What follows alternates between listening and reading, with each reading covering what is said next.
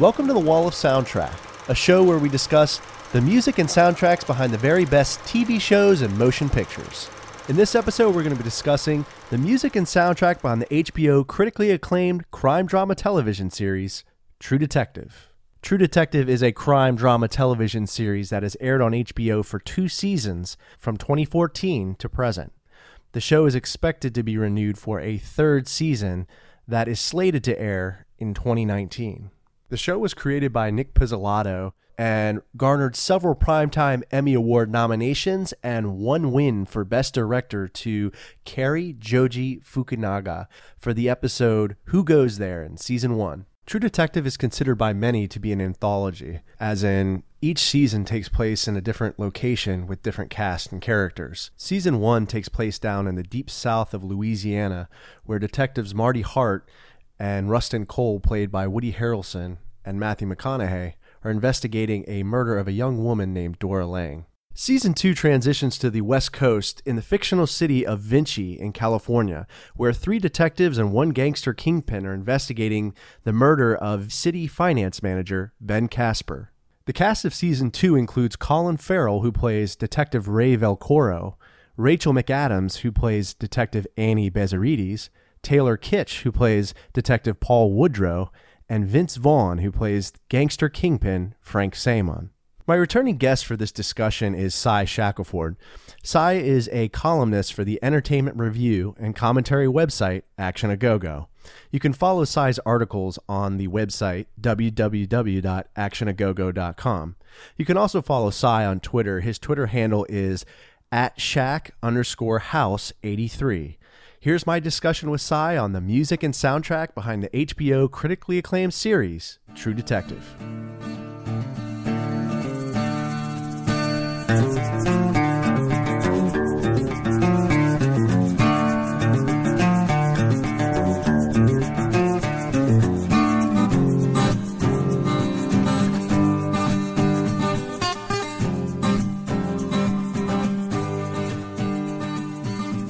Cy, thanks for joining me again. Oh, you're welcome. You're welcome. It was a pleasure. Last time we had mad fun doing The Sopranos, song analysis, and True Detective. That's really my area, so I'm very excited about this today. Awesome. So I read your article about Power on the Action A Go Go website. That sure looks pretty cool. Oh, the most recent article I posted about great moments in action history where Tommy runs over the Puerto Rican drug dealer. Yeah. Yeah, that was one of their most dark-humored moments on the show. And even though the show is already inherently violent in the first place, taking place in New York City's drug trade and whatnot, that one just struck me as particularly funny, like something that you see in a Tarantino movie, the way it's juxtaposed with the upbeat song in the background of Easy by the Commodores. It's like, okay, this is too good not to post. Yeah, and I noticed that Joseph Sikora is in it, and he was also speaking of that, in True Detective Season 1. He plays Ginger. Yes, he does in 2 episodes. He's getting a lot of roles, I noticed. Like, I mean, he was in, I think that, Jack Reacher, he played the suspect. The assassin that was in the bed. I think it was, yeah. He was in Shutter Island, Law & Order SVU, a few episodes there. He's a good character actor. And seeing the transition that he went from Ginger and then a few months later to Tommy on Season 1 of Power, which also debuted in 2014. Seeing him in Power, I was surprised to see that's Ginger. Yeah, like, holy shit!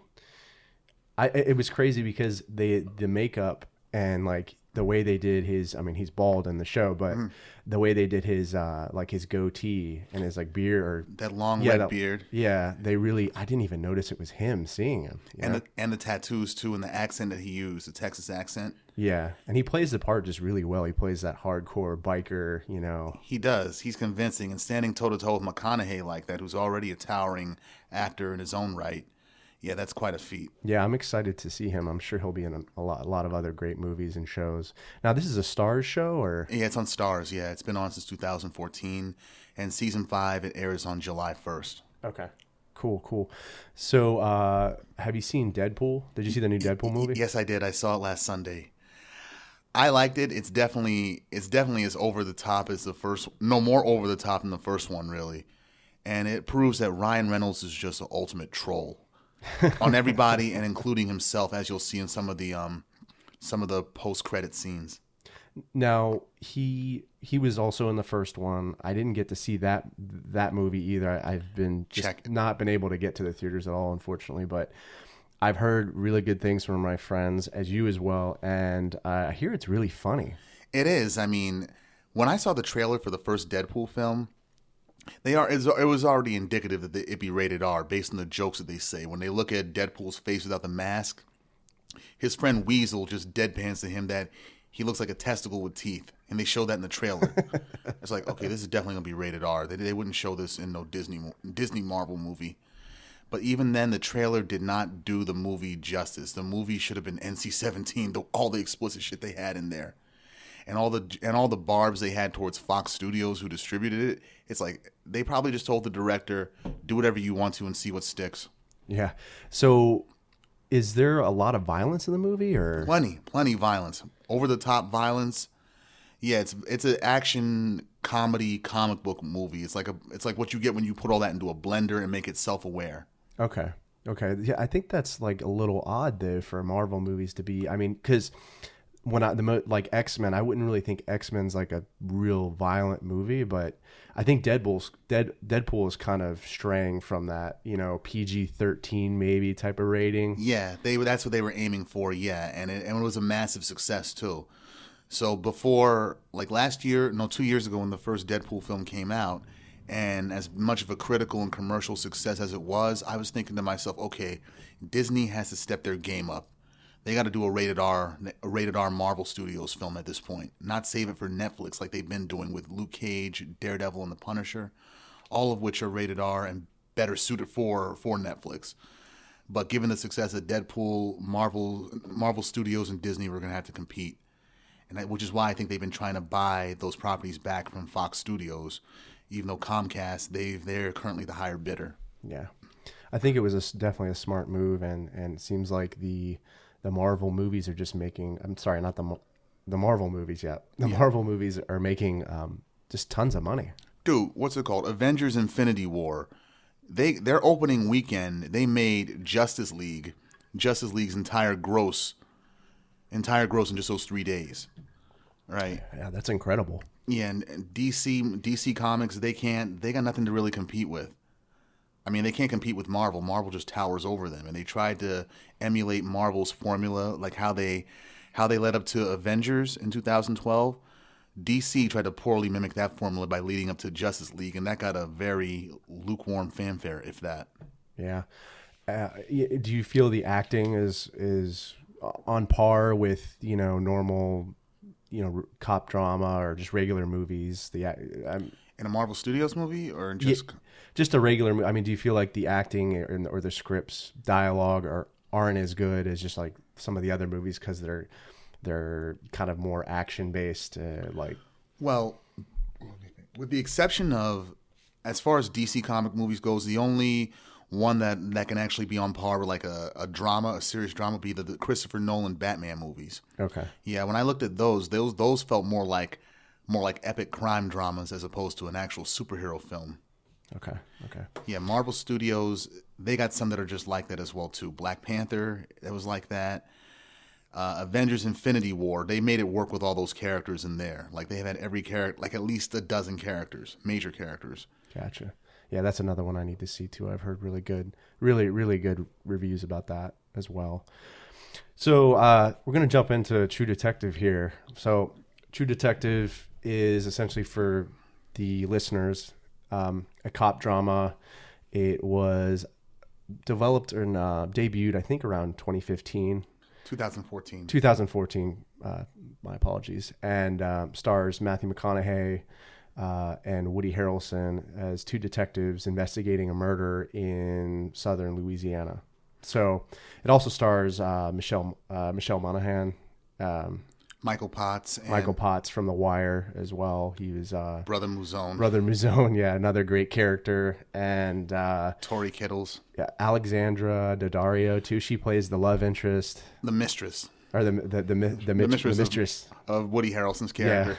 Yeah. So we'll get into that more, but let's talk about the opening title sequence for season one, which is, I think, a great song. It's done by the Hanson family. It's called Far From Any Room, and it's just it really gives you that Southern vibe when I hear it. You know, it like creepy kind of like folk Southern vibe, Southern Gothic, yeah. yeah, and it works perfectly. I feel like with the imagery. Yeah, the imagery has a lot of religious undertones to it, and it also foreshadows what we saw later on the show with the antlers, and all the Pentecostal revival groups and whatnot. Right. The song I think was picked perfectly by T-Bone Burnett. He's the music supervisor for the show, and it does more great picks as well. So, and I think the lyrics, you know, also they also match up perfectly with the song as well. You know, her looming shadow grows hidden in the branches of the poison creosote. She twines her spines up slowly towards the boiling sun. It kind of reminds me of that scene where they find the body. When they find Dorling's body? When they find Dorling's body. Oh, in the first episode, yeah. Yeah. Where she sprayed out after the cane fields were burned, and she's right in front of the tree in like a prayer position, naked, with the antler crown on her head. Yep, and then she has that swirl tattoo on the back. Oh, yes. Like on her back. Yeah, the Carcosa swirling tattoo, yeah. Yeah. But I love the filming, the cinematography too of that scene. Like it's beautifully filmed, and it's actually shot on film instead of digital, so it gives you that kind of grainy, old kind of classic look to it. And plus, just like the movie Sicario and the cinematography, how that was done as well, they made the landscape as much a part of the narrative as the actual human characters themselves. Yeah. I agree with you, and I think that's what I like about season 1 more than season 2, because I feel like season 2 takes place in California, and I feel like a lot of shows and movies they've already done that. California, New York, Chicago, all the major areas, and hardly any of them take place in Louisiana. Right. So I think it was just a perfect choice by Nick Pizzolatto. And using it to take place in other places other than like Baton Rouge or New Orleans. They went to the marshlands and did the aerial shots there, and those were very nice. Yeah, and I forgot to mention actually, Nick Pizzolatto is the creator of the show and a head writer as well too. He also actually appears in the show. He's one of the bartenders in episode 4. Yeah, yeah. In episode 4, he wears that crazy shirt. Kiss me, I'm an asshole. Yeah, but it's crazy because the only way I knew that he was in the show was because of the behind the scenes features. After the show was airing, they would play a behind the scenes, and Nick would talk about each scene. And that was the first one I saw actually for episode 4, where they actually had him in like that Hitchcock appearance as the bartender. It's like, that was you? You're Nick Pizzolatto? Okay. Yeah. Yeah. He did a good job though. Yeah, he did a good job acting. So I have to give him that. So I think we're going to go to our next song here. It is in episode 1, The Long Bright Dark.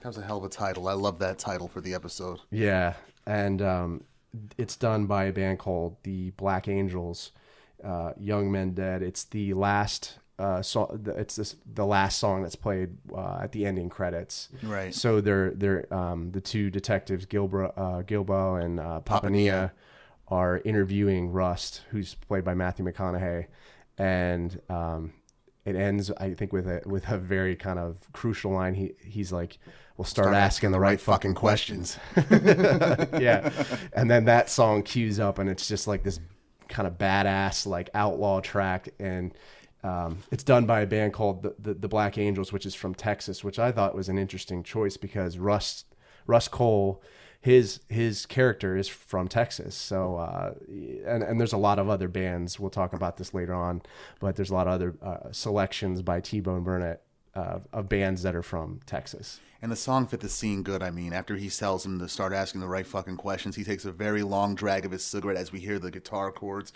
for the song kick in. Yep. And he's looking at them with contempt after he takes the drag. Like, yeah, stop wasting my time. Yeah. Yeah, let's cut to the chase. So, yeah, that was another great pick. And like you said, also, yeah, because they're from Texas and he's from Texas, and we later see his his undercover Texas background in the backyard of East Texas. Yeah. That makes it even more fitting. We find out that he's, a narco. He's kind of an outlaw and has been kind of rolling like that for a few years, actually more than he probably should have been. Yeah, undercover for 4 years instead of 11 months.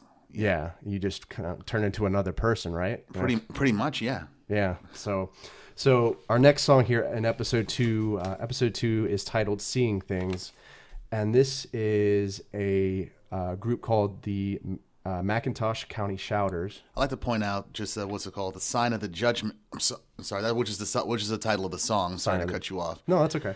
But the Sign of the Judgment has been used frequently throughout the season 1 by many different artists as well. Like different gospel interpretations of it and being used in very crucial scenes. So you're saying that this actually was used in season 1? I'm sorry, season 1. Different parts of season 1 in different episodes. Yeah. They just kind of maybe faded in or used a different artist for it. Okay, gotcha. So this song called "Sign of the Judgment" is done by the McIntosh County Shouters.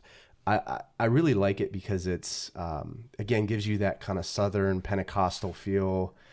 You hear the song; it's cued in when there's an aerial shot, essentially, of the what's that car? Is it? It's like a Caprice or Marty's car. Marty's car, yeah. The murder takes place in 1995 of Dora Lang. So they're driving older cars. I like how they make that kind of transition as well with the set. I do too. The what do they call it?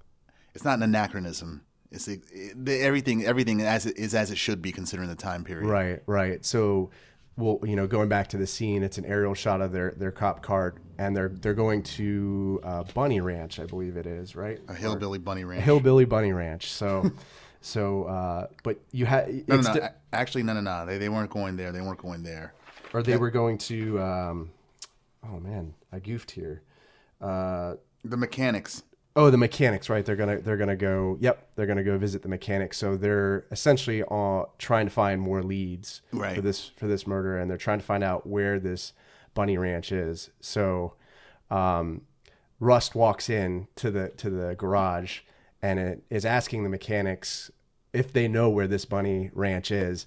The mechanics are lying, of course, because they know that he's a cop and he may arrest them if they're going to a bunny ranch and essentially participating in illegal activities. So, Marty is narrating the scene. He's doing a voiceover, and he's saying Rust had a knack for reading weakness. Yeah, reading weakness. So I think that's how this song kind of ties in. And, Rust is able to essentially do his analysis, figure out that they're lying, and he walks out to the car, tells Marty, goes, "Hold on, I'll be right back." And he comes in. Off, yeah. He goes in and then just essentially beats the crap out of him and forces them to tell him where that bunny ranch is. And he comes out all calm and gives Marty the directions, and Marty's looking like, okay. Yeah, he's like, what did he really do in there, right? Like, he literally beat it out of him. Yeah, he beat it out of him. But yeah, the song fits perfectly with the sequence and the lyrics too. And plus, it also is more foreshadowing to the loose horse in the valley, like we see in the either this episode or the one before, when Marty and Russ go to interview Dora Lang's mother, and Russ is looking around at all the belongings of the mother, and they see a picture of a young Dora. And in the back, you see a bunch of men on horseback with animal masks, which we later find out is part of the whole Carcosa conspiracy. Really? Okay. Yeah. I thought there were actually pictures of like I want to say it looked like Klansmen. Yeah, Klansmen. Yeah. That's what it looked. That's what I thought they were too. Yeah, but then okay. But then we see the symmetry later on in another scene with Marty's daughters when they're playing with those figurines, and they have like a dead girl and 5 men around them. And we see that exact same symmetry later on in the murder of Marie Fontaine in that old VHS tape in episode 7. Whoa, good catch. Yeah, I did not notice that. And the other thing, one more thing, the sign in the fig tree, the twig sculptures. That's what that had me thinking of. Yeah, exactly. Yeah, those like figurines. Mm-hmm. And devil catchers, considering this, the whole song, Sign of the Judgment, is about religion. Really? Okay. Yeah. I think that's a great catch. And I also think that those figurines are really creepy, man. Like when I remember seeing them in a show, I'm like, what is this? Like I've never seen anything like that before. But I guess the coroner was making I think he made references to like it may have been associated to voodoo, or that they needed to talk to an anthropologist. An anthropologist, yeah. So yeah, definitely good catch, and definitely an interesting scene there, an interesting music choice as well. Oh yeah, definitely. So again, we're gonna stick to episode 2 here. Another song by Reverend C. Johnson called "You Better Run to the City of the Refuge." This is what I was getting mixed up with. The one better run, yep. better. That one, yep, yeah. That's it, and that's actually when the sequence of where they're driving to the bunny ranch. They're pulling up and they see all the young girls just hoisted around there. Yeah, yeah, very young from when the way they look and how they're dressed. Yeah, it's totally sketchy. You're like, oh man, this is not good. Like this is, and you know that Hart's gonna freak out because he's got daughters. He's got daughters, even though It kind of highlights Marty's own hypocrisy, given what we later learn about him in the episode as well. Yeah, and there's that scene where he speaks with the owner of the bunny ranch, the madam, the madam, and she kind of socks it to him. She does, yeah. He's like, you got a problem with it because you don't own it. Yeah, which I thought was crucial. I was like, that is some great writing and great dialogue that written by Nick Pizzolatto there. It is really. It just shows that he's not going along with the whole patriarchal view of it, even though Marty's character is pretty patriarchal, but the woman, she's a woman. The madam is a woman herself, so she can honestly tell him flat out that woman's body's her own fucking business. Yeah, seriously. And but it does kind of run contrary to like societal, like you should be, you kind of, good, clean, and wholesome. Good, clean, yeah, exactly. So yeah, back to that song. Also, I think some interesting points about the lyrics. You better run, you better run. Dora Lang was essentially running out from her uncle, I guess, and she had family problems.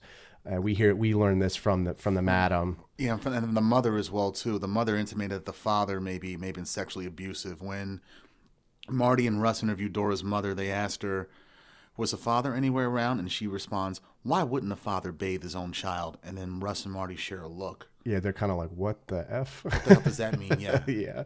It implies sexual abuse, but like to what extent and what kind, I couldn't discern. Yeah, you kind of got a hint of that may have been happening. Yeah. And I guess, when you get to the bunny ranch, you're like, all right, that I can kind of believe that this could happen because there's just so much sketchy stuff going on, you know? So, yeah, but when you look at the lyrics of that song by Reverend C. Johnson, it says, well, you better run to the city of Nineveh. I think that's how you say it. Yeah. But again, I think it kind of fits in perfectly with the plot of Dora Lang kind of trying to run and find refuge at that bunny ranch. Not just there, anywhere too, like with the tall man with scars, him too. Yeah. And some interesting things that I noticed here, like you end up meeting the character Beth, who works at the bunny ranch, played by Lily Simmons. Yeah, fat ass. And so there's a scene where Marty is in the trailer, and then Russ walks back in after questioning Beth, and then Marty ends up giving Beth some money, saying, do something different, try to get out of here, and find an actually legitimate career and kind of get on the right track. Right. So when they're walking out, Russ goes, "Was that a down payment?" And it actually was later on. Later on, turned out to be 2002 when he runs into her when she's working at a cell phone store. Yeah, and they actually end up hooking up. And, yeah, it was kind of weird. A down payment, yeah, but it was though. Yeah, it was a down payment. I just thought that was so funny. It is. So yeah. There's always some. That's what I love about this season is, and I don't think you see it in season 2, is the kind of the humor between and the dialogue between Woody Harrelson and Matthew McConaughey. You don't really see that much of that. They try in season 2 with Colin Farrell and Rachel McAdams and whatnot, but it doesn't have the same chemistry that McConaughey and Harrelson have with each other. Yeah. So, all right. So next song here, we're still on episode 2. Episode 2, and also before you get started, after we do this one, I found a few other ones that are pertinent as well, too. Okay. Including pertinent scenes to Marty's affair. Okay, great.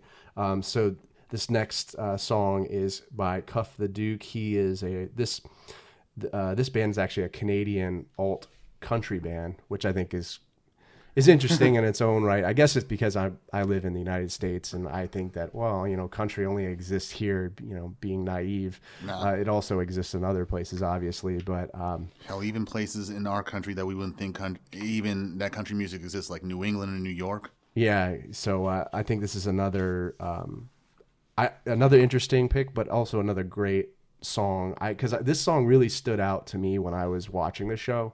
It just has really good really good lyrics, and it's just kind of very ear catching. So we hear this song when Rust and Marty are driving past that bridge. They're looking for the church, and as they speed off, the song fades in, and we also hear it when Rust starts hallucinating. So we see Russ start to hallucinate. He gets out of the car. Was it a hallucination though, or just chance? I mean, I think they left it ambiguous. They definitely did. I think it was just a weird coincidence. Because the way the birds flew, and it looked like the swirl of the tattoo, like the Carcosa symbol. Tattoo. Yeah, I was like, there's no way that the birds would like be able to do that. I think it was done purposely because he was hallucinating. Yeah, that's just my kind of take on it, but you could be right. Yeah, but I think it's a great song. The lyrics, it's up to you, Lord. It's up to you, but I still have time to choose. And then there's another line where it says, my faith is weary, my soul is too.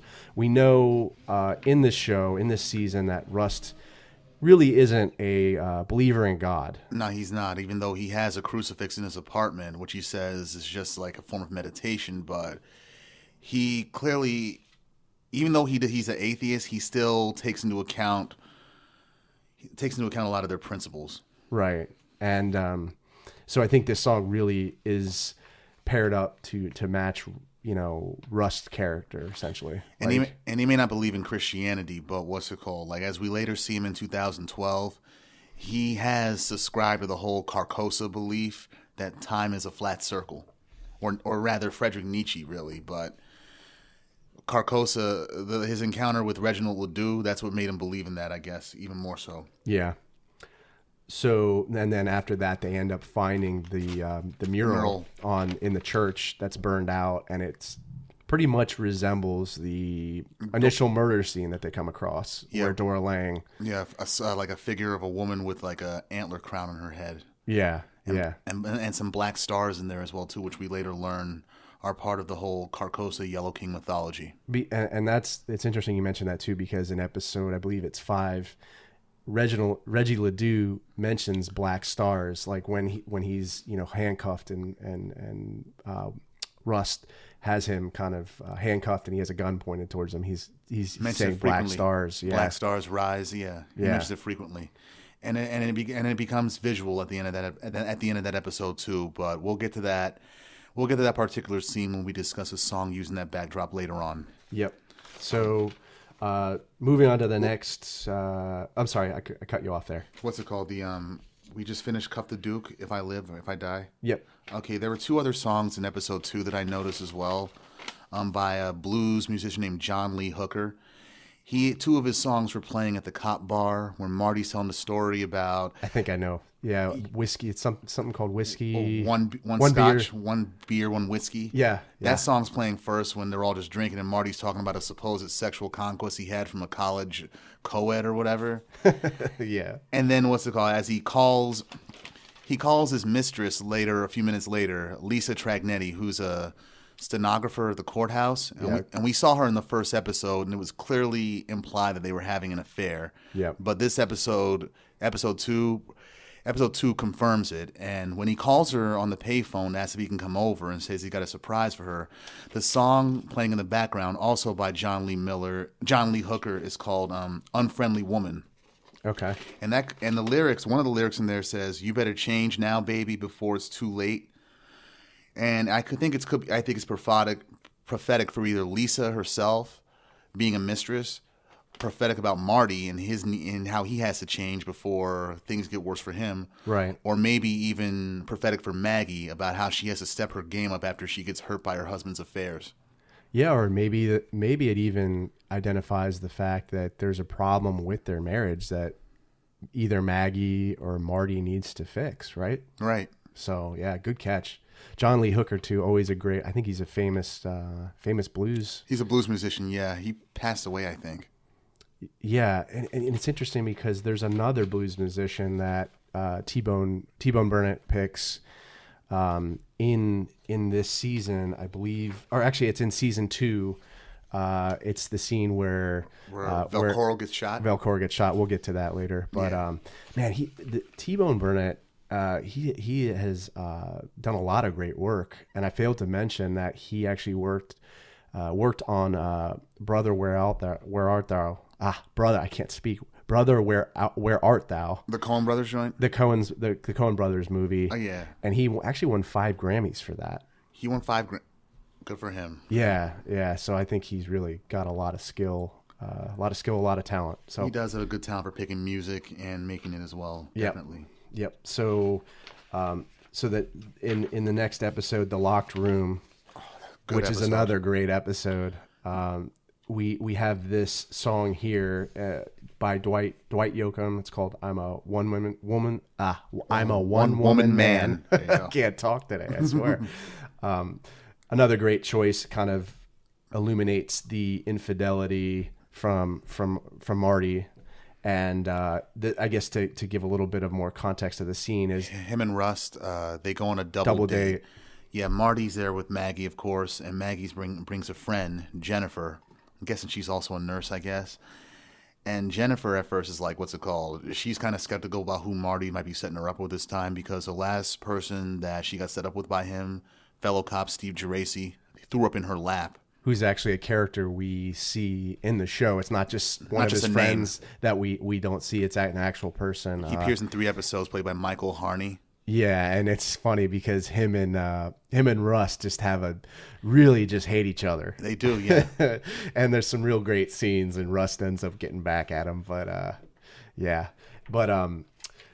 So this scene, they're in I believe cowboy bar. It's a line dancing bar. Yeah, it is. And so Marty runs into Alex Daddario, who is Lisa, his mistress. Yeah. Yep. And she's on a date of her own. Yeah, so Marty gets real angry and starts drinking at the bar and ends up getting into a whole big fight. Not at the bar, no. Not at the bar, but at her apartment. Yeah, because at the bar, after he sees her at the bar with somebody else, he gets crazy jealous, and he uses an empty pitcher as an excuse to go up to the bar to intercept her.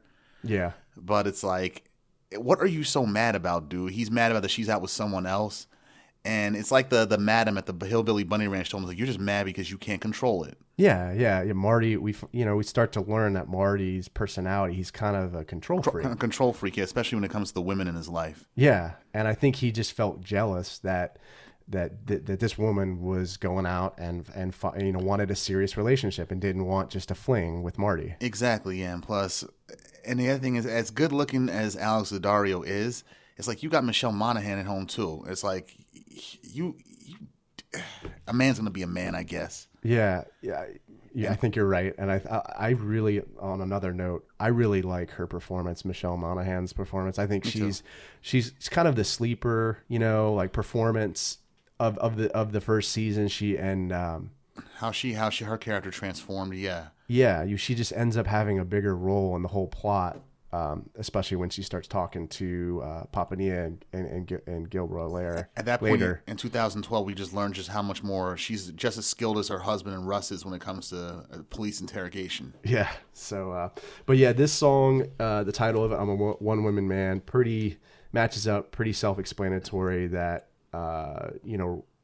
Marty is not a one woman man at all. No, he's not. Russ doesn't care for relationships, even though the girl, Jennifer, was clearly kind of interested in him. Yeah. And from the questions that she asked about synesthesia, when she asked one question that she asked, she was like, "It's like it feels so twice when something as good? feels good, does it feel twice as good?" Yeah. And then Maggie looks at her like, with her eyebrows slightly cocked up, like you're thinking about sex. Yeah, there's a lot of like sexual tension kind of building between that conversation between her nurse friend Jennifer and Russ. So yeah, I definitely picked up on that as well, and I think there's a lot of irony in that scene and picking that song. But it was chosen deliberately. Yeah, I think it was pretty deliberate there. Then we go to our transition to our next episode for Who Goes There. We're going with Lucinda Williams, Are You All Right? I've heard this track before. It was actually played in The Sopranos. Oh, yeah, it was actually. It was the episode where Tony goes to Las Vegas after Chris Moltisanti dies. Season 5 or? It's season 6. 6, okay. Yeah, so they play that song, Are You All Right? When Tony is driving to the casino. Right. So this is a great song. Obviously, it's been used in different shows, but it fits more with Russ' character, especially since he's going to have to portray a character that he portrayed for 4 years straight, like as part of his undercover assignment. Yeah, it expresses his duality, like, and plus we know Russ is a fragile person to begin with. It's like, yeah, he's been in a mental hospital. His wife divorced him after their child was killed. Yeah. And how he was raised, too, by his father in the coldness of Alaska without a mother. Yeah. And his dad was a Vietnam vet. A survivalist, yeah. Yeah, it's definitely a good pick. I think it really shows him transforming, like his character. You see, and you don't really know about it when you're kind of watching the episode sequentially at that point. And then you kind of see him transform, and you're like, wow, dude, are you actually all right? I mean, because it looks like he's just like he starts to drink more, and when he wasn't even trying to drink earlier in the episodes either. It's like it's only when he's in his apartment and opens that chest up that he actually starts drinking and pulls out the bottle of Jameson. Yeah, and then it has all those guns and grenades in there, and like assault rifles, which kind of helped bring Marty after Marty's wife found out about his affair with Lisa. And then Marty goes to stay with Rust. That kind of brings him out of his funk a little bit because when he sees the guns, like, holy shit. Yeah, it's like, who was this guy? Yeah. He's really interested, even trying on his old leather jacket and whatnot. And it's got bullet holes in it. Bullet holes, yeah. And then he shows the actual wounds. Yeah. You find out that he killed all these like drug dealers at like the Port of Houston. Yeah, he did. Yeah, and his preparation for getting into that role too, as the Lucinda Williams song is playing. It's like what a method actor would do. What I imagine a method actor would do, like actually physically transform themselves just to get into character. Yeah. And then they also play that song when he's walking. Like the song continues to kind of play when he walks into the evidence room. Oh yeah. He's like, man, they should have a better system for this. And he goes in and actually gets the cocaine and replaces it with the baby powder. Yeah. Yeah. I'm like, they don't got no cameras there, and they're state police. Even for 95, that's surprising. And even like for the behind the scenes, Nick Puzzolatto is talking about this, and he's like, if you thought it was that easy, he's like, back then it was, to get to just walk in and just get drugs, Just like in in New York, the New York Police Department back in the late 60s, early 70s. They show that in American Gangster as well, too, how Josh Brolin's character with the Italian cop with a long leather trench coat, he just knocks in the the evidence room door or whatever. Yeah. And the cop that's running it's like, Detective Trupo, sign here. Yeah. He gives him what he needs. He doesn't even give his real name, and that's it. Yeah, it's like the Serpico days, Yeah. Like, it's just, crazy corruption, but... There's more in this episode, though. In the strip club scene, the song that's playing... Is it Cypress Hill or... No, that's Boogie Down Productions. Okay. KRS-One. Okay. Illegal Business. That's the name of the song. And that's where we see Nick Puzzolatto, right? Right, as the bartender. Behind the bar. Yeah, exactly. And then Marty's like, hey, man, do I have to pull my badge? leaves him a few dollars, then just grabs a black Johnny Walker label bottle.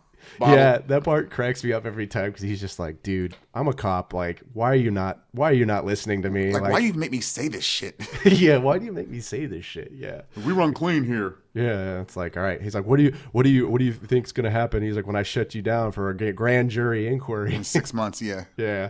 So yeah, great acting. And then I've got to tip my hat off to Nick for good acting there too as well. And the and the other part about that episode, the 9-minute tracking shot, courtesy of the one director for season 1, Cary Joji Fukunaga, who directed every episode in season 1. That's episode 4, that's the episode that really sold me on True Detective. After that tracking shot was done where they did all that shit in one take, the robbery, the housing projects, and Russ' escape with Ginger, it's like, man. I had to stand up and clap for that. That was brilliant. And I think he's really going to be a rising star as a director. He's doing a lot of great films. I think he did one with Idris Elba about I want to say it was a military rebel. I'm blanking on the name of the film. I don't know if you know what I'm talking about. He plays like... Drawing a blank. But it was a Netflix film, and it got a lot of praise. I'm blanking on it right now. If I had a computer, I could look it up. But I think he's going to be a director you're going to see a lot more from him, and a lot of great things. And his directing in season 1, that gave a consistency all throughout the whole story, really. He knew what he wanted to do, even though he probably had some pushback from Pizzolatto a lot of the time, which is probably why he wasn't back in season 2. And there were rumors of that, transitioning into season 2, that they were not getting along, and maybe it was why he just took an executive producer role instead of a directorial role. Which I kind of wish he had taken, because maybe season 2 would have been a little bit different. It would have been a little bit different. I wouldn't have to go back. And watch it a second time just to figure out how to connect all the dots together. Yeah. Even though they do connect, and some people still won't get it themselves, but me personally, it's just, I get it. It wasn't as good as season 1, but that was a given going in there. But he tried something different, though, that I have to give him some praise for. He didn't just repeat the same formula as season 1. He tried something different. He brought more characters in. He brought Vince Vaughn's character, Rachel McAdams, and Taylor Kitsch. Taylor Kitsch and Colin Farrell, yeah. I think it was just too many, though. I think you couldn't really invest as much as you wanted to, or maybe you didn't. Maybe people just don't have enough attention span or both. Or yeah. So I think that kind of hurt season 2. But so we go to episode 5 here. Who goes there? Actually, no. I think that is not the right title. That it's the Secret Fate of All Life. My apologies on that. But we hear the song by Chris Christopherson called "Casey's Last Ride." I really like this song. It's pretty dark. It's pretty dark. Yeah, I like it. And I love this episode. I love episode 5 because of so many great scenes. We find out, plot wise, we find out that Reggie Ledoux and D-Wall were involved. We're involved, yes. We get a little bit of closure there. There's some action. They actually end up finding the kids and rescuing them from that house. In a house in the woods, yeah. Yeah. And this is where Joseph Sikora, his character, Ginger, yeah. Ginger. So Ginger and Rust are sitting in the bar with the Chris Christopherson song playing in the background. Yeah, it's so creepy too. Like and even the lyrics to the following their footsteps through the neon darkened corridors. We're in this bar. It's lit the same way. Yeah. It's just I think it just matches up perfectly. And especially considering the conversation that they have with Ledoux when he enters the bar. Yeah. And how Russ tries to make his fake pitch to him for more Christie, a better deal for crystal meth or whatever. Yeah. And then Duvall refuses, but then it's like he's analyzing Rust like a cursory inspection. Tells him, "I can see your soul through the walls, through the shadows of your eyes. Yeah. It's corrosive like acid. You got a demon in you. There's a shadow in you, son. There's a shadow in your son. Like he's gonna if he sees him again, he's gonna kill him. He basically said, "He's like, Ginger, you call me again, I'm setting miles on you. Yeah. As for you, I see you again, I'm putting you down. There's a shadow in you, son." The part that kind of the line that creeps me out of dialogue there from D-Wall is where he's like, "And I don't like your face. It makes me want to do things to it." Yeah. I was like, what? I was like, who says something like that? This guy is crazy. Yeah, and we later learned that he was from his cousin Jimmy Ledoux in episode 7. That he's like, the few times I did see Duvall, he was always saying kooky stuff. Yeah. And he's like, those crazy shits. Like, said my pop didn't like him none. They weren't even white enough to be white trash. God damn. Yeah, it's like, man, you guys really didn't like that, Mm-hmm. But I think it's another great choice by T-Bone Burnett, and even the title Casey's Last Ride. Ginger's a biker, right? So it just there's that just I feel like fits perfectly with that scene, and Ginger being there, and great acting by Jason. Jason. What's his name? Joseph Sikora. Joseph Sikora. Yeah. Yeah. And Duvall, he was born here, but he's Icelandic though. He has a Olaf something, I forget. Yeah. But great performances there as well. So we moved to the next song here. We're still on episode 5, The Secret Fate of All Life. This scene was fantastic. I love this song by Bosnian Rainbows. It's called Eli. It's at the end of the episode. So I guess to give the audience a little bit of or the listeners a little bit of background here, they find Duvall and Reggie. I guess I'll spoil it because you can go and watch this on demand or get the DVD. YouTube scene. YouTube, yeah. But they end up, killing the two suspects. Well, Marty ended up killing Reggie Ledoux while he was in handcuffs. Yep, and then Duvall ends up killed himself on one of, how did Marty put it, an anti-intruder device. An anti-intruder, and then Russ he calls it what the security system or something, or like the cracker ass security system. Yeah. Oh man, I love season 1. That's why I love season 1, because of the humor from Matthew McConaughey and Woody Harrelson. It's just great. And even after they're telling the story about what happened in that shootout at Reggie and Duvall's place, they're telling it in 2012. But you can tell they're lying just to cover themselves. But it's funny how they're doing it. Yeah. And Russ mimicking the gunshot, and then his facial expressions. Yeah. Heavy shit. Yeah, he's like, ferns were blowing up, everything behind us. It was a shit show. Marty, fucking Captain America. Yeah. He capped him with one shot. Ran up behind him, capped him with one shot. Yeah. And you just realize, like, the way they do that, the interview, and then they actually show what actually happens. Yeah. You find out that they're lying, and it's like, oh boy. But we get why they're lying, though. They don't want the shit to come back on them, even though they're now ex-cops. Yeah, exactly. Right after that, it's a transition. It transitions to kind of like what happens after the case they think is closed. Right. And it kind of shows their lives and what happens. You think everything's gonna be great. Right. Marty does get back with his wife, yeah. And Russ, he finally gets set up with a doctor that Maggie knew. Yeah. Yeah, and then you see the transition from 95 to 2002. Yeah, and you're like, these guys, they're still not really doing okay, right? Right, they're not. I mean, Marty's daughters, they're teenagers now, and of course, the oldest one, Audrey, she's in that whole gothic Marilyn Manson, fuck everything that moves stage. Yeah, and there's one of my favorite sequences out of the whole series is that scene where Marty's talking to Papania and Gilbro about He's like, you know the good days when they're behind you, and he starts talking to him in the interrogation room. He's like, or do you just get ass cancer and pass away or something? But there's this like tracking sequence where you see how essentially the daughter is kind of, it's the two daughters, and the crown. Yeah. The daughter takes the crown and throws it up in the tree, and Marty is talking about how. His biggest flaw was attention. He wasn't paying attention to, the detective's curse. He's like, you have all the clues, but they're right in front of you, but you don't pay attention. Yeah, and he realizes that he was just focused on this murder case the whole time, and wasn't giving enough attention to maybe his wife and his kids. And that whole sequence is just so awesome the way they do it, where she throws the one daughter throws the crown up into the tree, and then she's going, give it back. It's almost like there's a message there, like he wants that time back with his kids. Right. Yeah.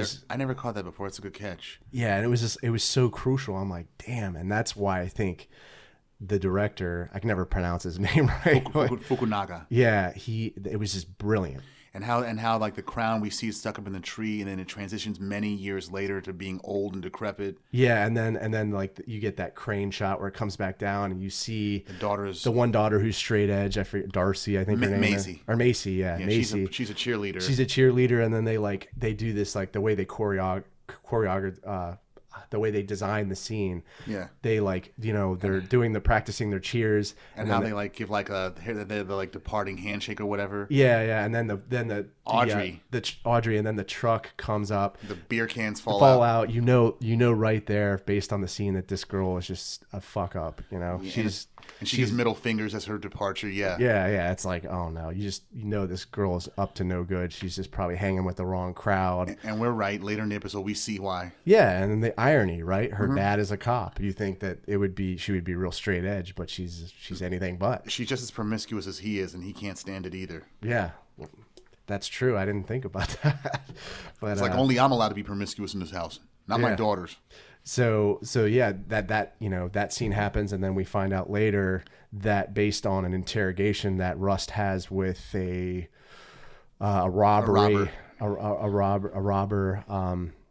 We find out that they haven't caught the killer yet. That the Yellow King is still out there. Yeah, still out there, and Rust gets back on the case again. He starts following leads, but he's not really supposed to because the case is technically closed. So, but he does it anyway, and he leads himself right back to an abandoned school that they visited in 95 in episode 3 called Light of the Way Academy. Right. It was blown out by Hurricane Andrew. It was one of those schools that was founded by Reverend Billy Lee Tuttle as part of his religious education initiative all throughout Louisiana. Basically, like giving tuition reimbursements to schools, private schools, as long as they adopt his curriculum. Yeah. But the schools by 95, most of them the program was over, and nature basically reclaimed the schools and the buildings. Now 95, they had a groundskeeper taking care of the school, even though it was closed and still showed some sign of wear. But by 2002, it's fully abandoned. Like no one cared about its upkeep no more. And Russ realized that a clue might be back in that school. So he goes back to the school, and then he finds that another figurine. More of them, yeah. Yeah. And then this song is cued in. It's by Bosnian Rainbows, they're kind of like I would say a modern alt rock, progressive rock band. And when he holds the tree sculpture up into the light, it's when you hear the organs come in. It's like, that was like confirmation for him right there. Like perfect.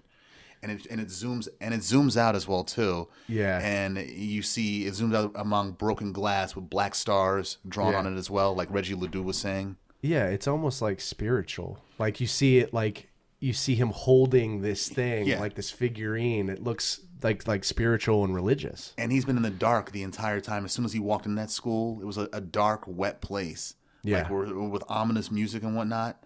It's like, what is going to happen? Is somebody in here? Someone's going to get him? But nah, he gets confirmation of what he was looking for. Yeah, and he knows that they don't have their guy yet. Yeah, it's unfinished business, yeah. So I failed to mention too that Bosnian Rainbows is a Texas band as well. Oh, they are. So there's another choice by T-Bone Burnett of a Texas band.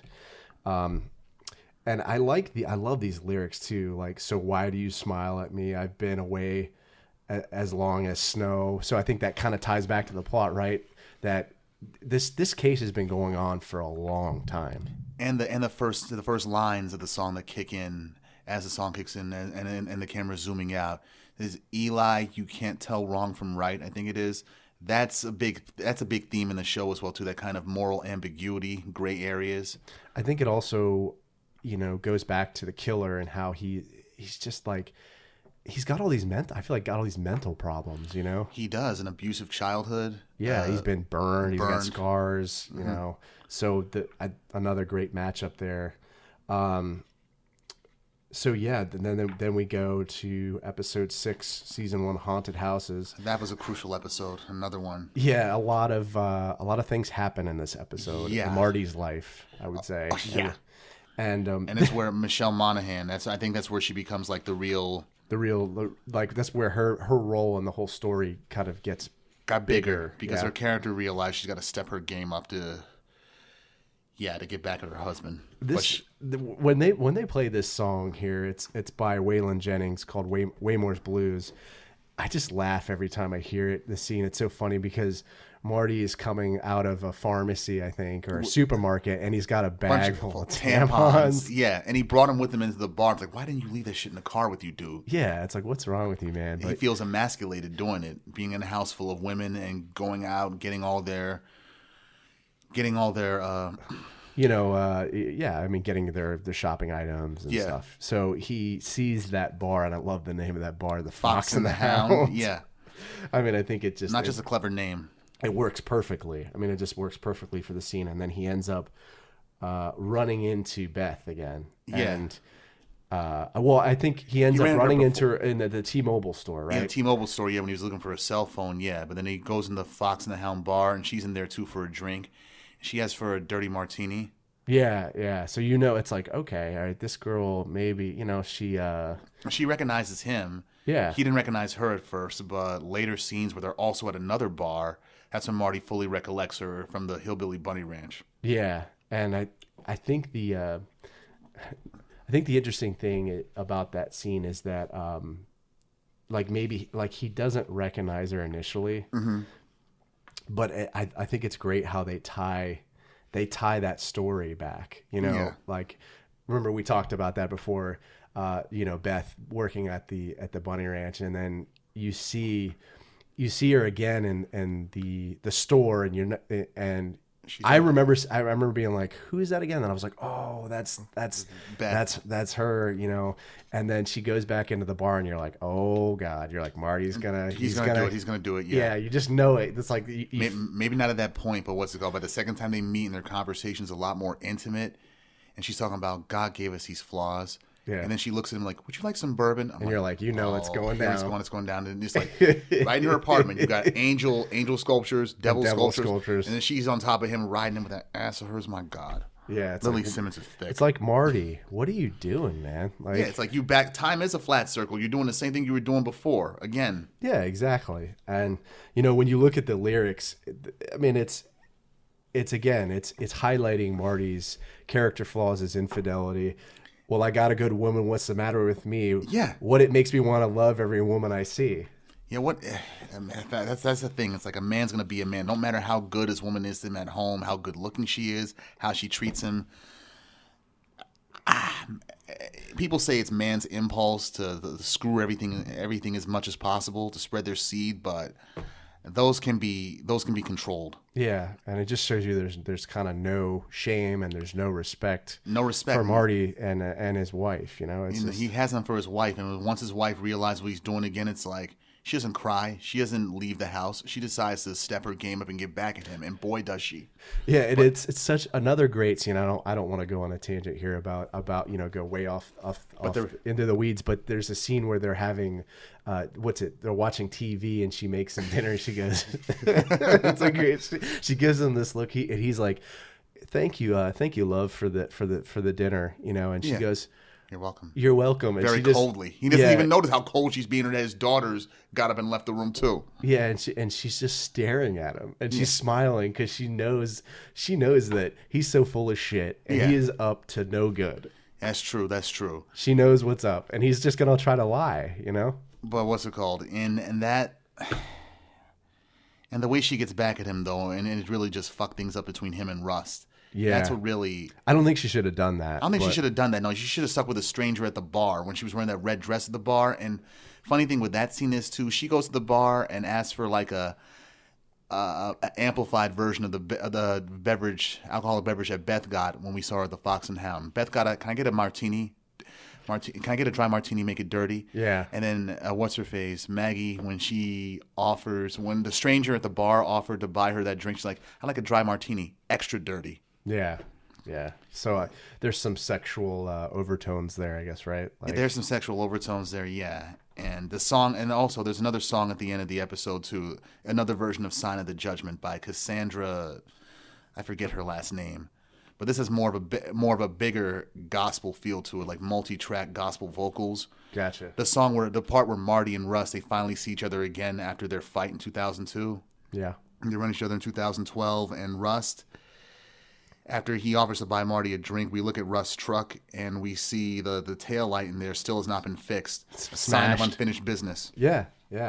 I thought that was another good, kind of a subtle detail at the end of that episode. And also it's a lead into the beginning of the next episode when they're still playing the song at the Sign of the Judgment, the trailing end of it. Yeah. As they transition into Angel of the Morning by Juice Newton. And that's when he pulls out the gun. Like, he pulls out the, It always makes me laugh every time I see it because Matthew McConaughey walks up. He's older. He's got long hair. So he's chasing down, maybe not chasing, but following him on this, on this highway in the bayou or something. I don't know where it is, but it's in Louisiana somewhere. And they're driving down this like 2-lane road. Mm-hmm. And you see him beeping. And I think you see him beeping in the beginning of the episode, right? Or maybe the middle. The middle, when Marty leaves the interrogation, he's driving and you see somebody beeping and Marty's like, he's like, who the hell is that? Who the hell is that? And we don't know either. The audience doesn't know. Then you find out later it's Rust. At the end of the episode, yeah. Yeah, he's trying to get to meet back up with them. And he walks up to the car. Yeah. And he's like, looks like you're doing good. And you see Rust and he's got just looks like so haggard, beat down, by age and drinking. Drinking, yeah, and smoking cigarettes too. Yeah. He's like, I'll buy you a beer. He's like, how about you buy me a beer? Actually, second, I want you to buy me a beer when he sees how nice the car looks. Yeah. And then he walks away, and then you hear that. I think that's Sign of the Judgment, right? Yeah. And he pulls out the revolver. And like cocking. It's like, yeah, I don't know what this fool's up to. Yeah. It just makes me laugh all the time because I'm like, Woody Harrelson, man, he's a badass. He's like, he just doesn't trust. Nobody. Doesn't trust Rust, And it's lampshaded in the next episode, too. Yeah, exactly. When Rust knows how long he's got a gun on him. Yeah. So we go to episode 7, After You're Gone. Another good one. And another good episode, and I like this. I like this choice by T-Bone Burnett, Juice Newton, Angel of the Morning, because it's kind of, it's kind of a weird choice, and I think it illuminates the awkwardness when they're talking in the bar. Yeah, it does. You have this kind of like happy song, but there's been nothing happy about this relationship. Between Rust, considering how they left it. Nah. Yeah, and that big fight they had because Rust ended up sleeping with Marty's wife. Even though there's just so much. There was so much going on in that scene that you can write essays about it, though. Yeah, but they play that, and it's just like this. And Marty's very, very aggressive towards Rust, taking a bunch of shots at him, talking about, you don't understand me. If you were drowning, I'd toss you a fucking barbell. Yeah. Another great piece of dialogue. That was a good line, yeah. Yeah, another great piece of dialogue. And then we go to the next song by it's actually played at the end of the episode by Townes Van Zandt, Lungs. And this was a good call out. You found this, and I didn't actually think about this, which you've had a bunch of good call outs actually. Thank you. I've been a fan of this song for a long time now. I remember Steve Earle, who played Waylon on The Wire. Yeah. A long time ago, he mentioned this song, Lungs by Townes Van Zandt. It's like, this song it's the one song that scared the shit out of me.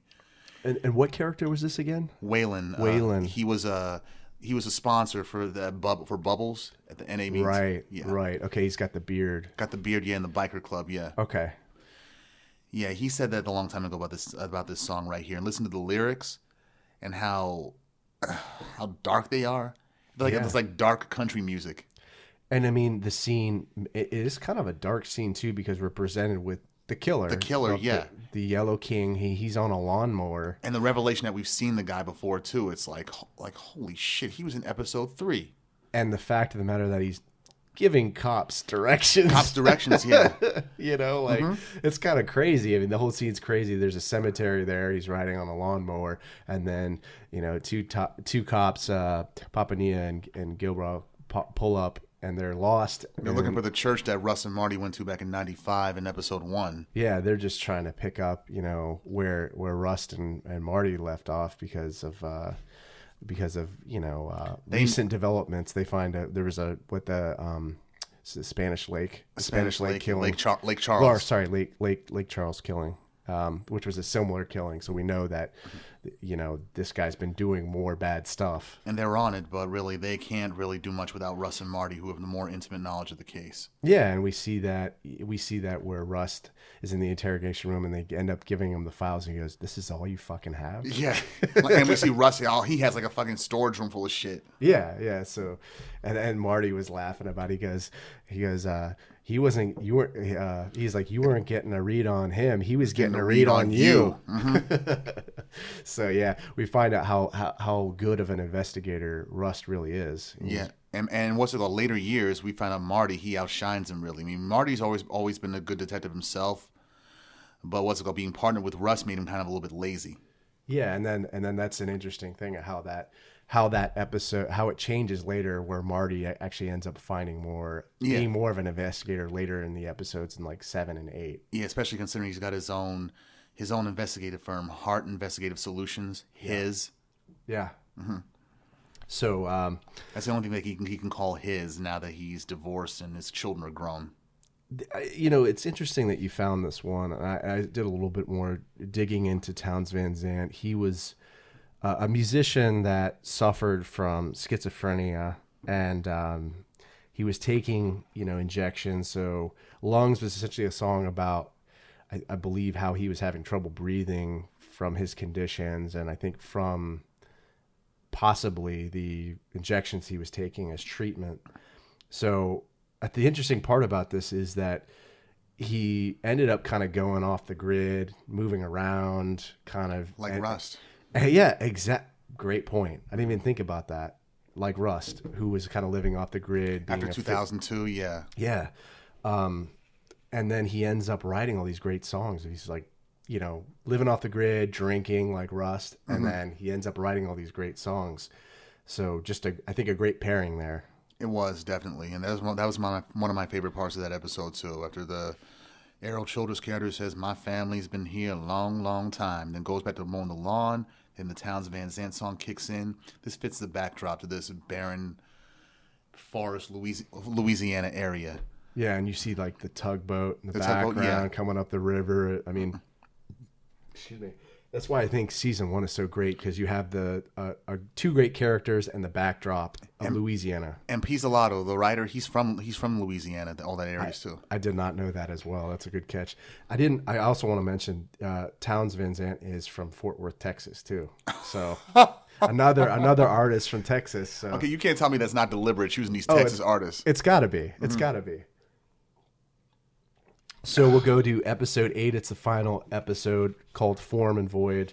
It's the only song I think they had in the episode too. Yeah, which is, you may hear some other, I think they have some background music when they go interview that lady. In the nursing home? Can't remember her name. No, it was the lady who... Errol Childers' sister?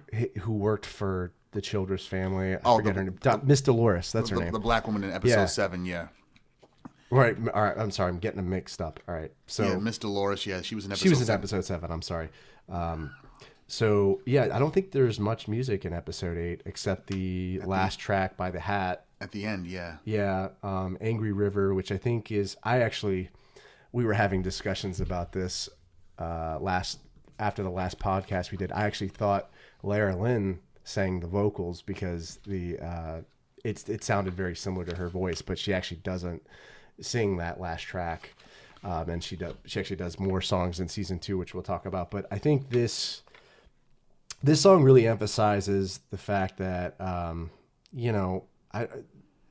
this has really had a big effect on their lives. This whole case, they've paid the price. 18 years, or 17 or 18 years. I mean, when we take a 50,000 foot view of these two detectives at the end of the day, Rust still single, drinking every day. He survived. Mm-hmm. He survived the ordeal, but Marty, lost his family essentially. Yeah. They found the killer, which the Yellow King. I was going to say the Lion King, but they didn't get everybody who was. They didn't get everybody in it, and we learned this. In the episode, we learned that they're.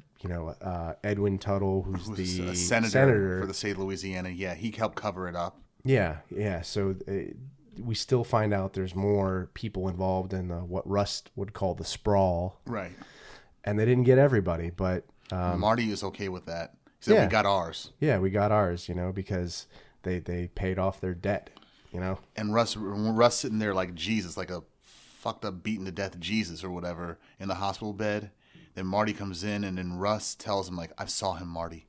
I saw him back in 95 at the school.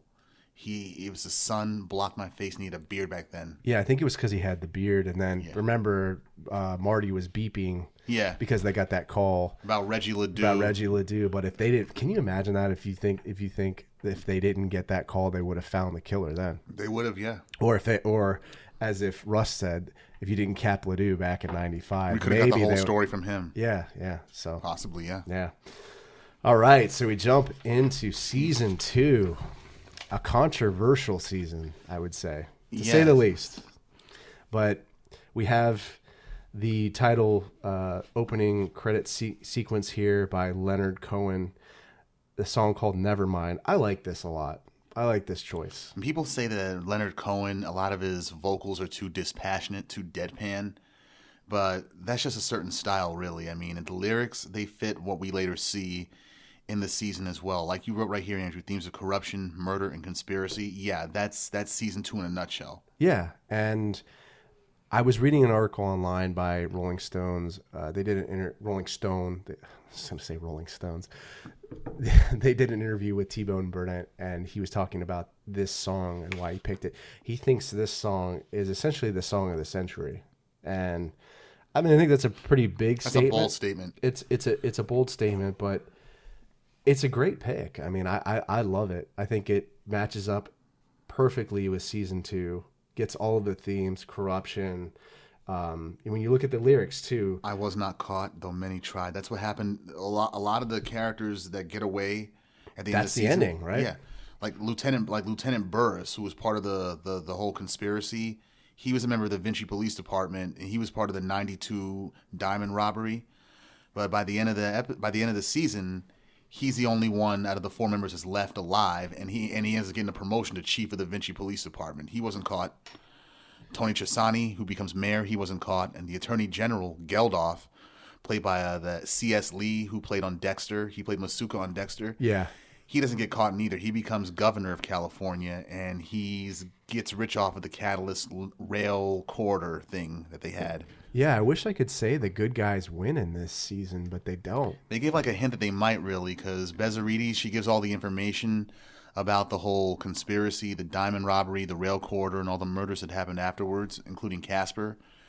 She gives all the information to the reporter that Ray Velcoro roughed up in the first episode. I love how they tied that in too, because I saw him and I'm like, oh man, that's actually the guy that like Velcoro you said, fucked up. Yeah, he beat him up, and he's got those. You know, it's interesting because you see that scene where he beats up the reporter and he puts a mask on. He puts the black gloves on. When you see Marty, that's something we didn't mention in season 1. That's a good catch. Yeah. Yeah, he puts on the white gloves and goes. I'm sorry, black gloves. And OJ. And he goes in there and he beats up the reporter. But you know what we didn't mention in season 1. Marty finds out that his daughter had sex with 2, 18-year-olds, 18-year-olds. She was underage. So Marty was, of course, disgusted that his daughter would do that, and is contemplating filing statutory rape charges against those two individuals. Instead, he said he gives them a choice. Like, either I can file charges against you, or I can just beat you the fuck up right here, right now. Yeah. With understanding that you don't come near my daughter. So that's what he does, essentially. He puts on these black gloves. And then, when you look at season 2 with Velcoro, he puts on the black gloves too. He has to drink and all that before he gets started, though. Yeah. Yeah. And he's just such a brutal character in the show. He is. And it's like, he knows, like, Velcoro knows how much of a piece of shit he's become ever since his days as a uniformed officer. Yeah. And since his divorce from his wife, basically what made him go downhill was killing his wife's alleged rapist. Yeah. And I have some questions about that, and we'll talk about that a little bit more later. But okay. We go into the first episode, The Western Book of the Dead. Great title. Yeah. And especially considering they're in California now. And one thing we haven't mentioned is that True Detective, the series is an anthology series. Every season is going to be a different plot, different cast, completely unrelated to the first, even though you might see parallels. Season 1 took place in Louisiana. Season 2 takes place in the Los Angeles, California area. And the season 3, which is supposed to take place next year, and it has Mahershala Ali, who won the Oscar for Moonlight and was Cottonmouth on Luke Cage, and Remy Dalton on House of Cards. He's going to be the lead detective, and that season's going to take place in some small Ozark, Arkansas town. Yeah, I'm so glad you mentioned that, because I forgot to mention that in the beginning. I wanted to. I think that's going to be really interesting, because you have, like you said, you have season 1 that takes place in Louisiana. It's in the South. Then you go to the West Coast for season 2 in LA. And then now you're going to like the Appalachians, like the mountains, kind of like the Ozark.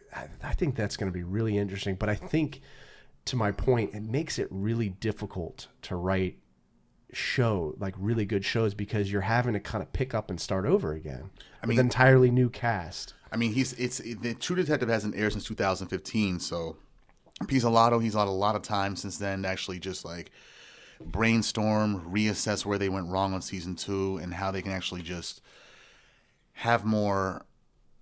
make it more entertaining, I guess, and make it more on par with season 1, I suppose, although I doubt they can do that. But well, they're bringing in David Milch, who's done Deadwood, and I think he did some writing on Luck as well. I don't know if you've seen that show. It was a Michael Mann show that I think aired 1 or 2 seasons, but I think he's a great writer, and I think he's going to bring a lot into season 3. I'm really psyched for it, and I'm really psyched for the cast too. Mahershala Ali. Me too. I loved him in House of Cards. I really liked his role there. I didn't see the film where he won an Academy Award, but he just seems like a great actor. He's good. He used to be a rapper too, by the way. He was Prince Ali. I think he was a member of Hieroglyphics at one point. Whoa. Yeah, he released an album back in 2006 or 2007, which probably is now a collector's item considering how his star has risen.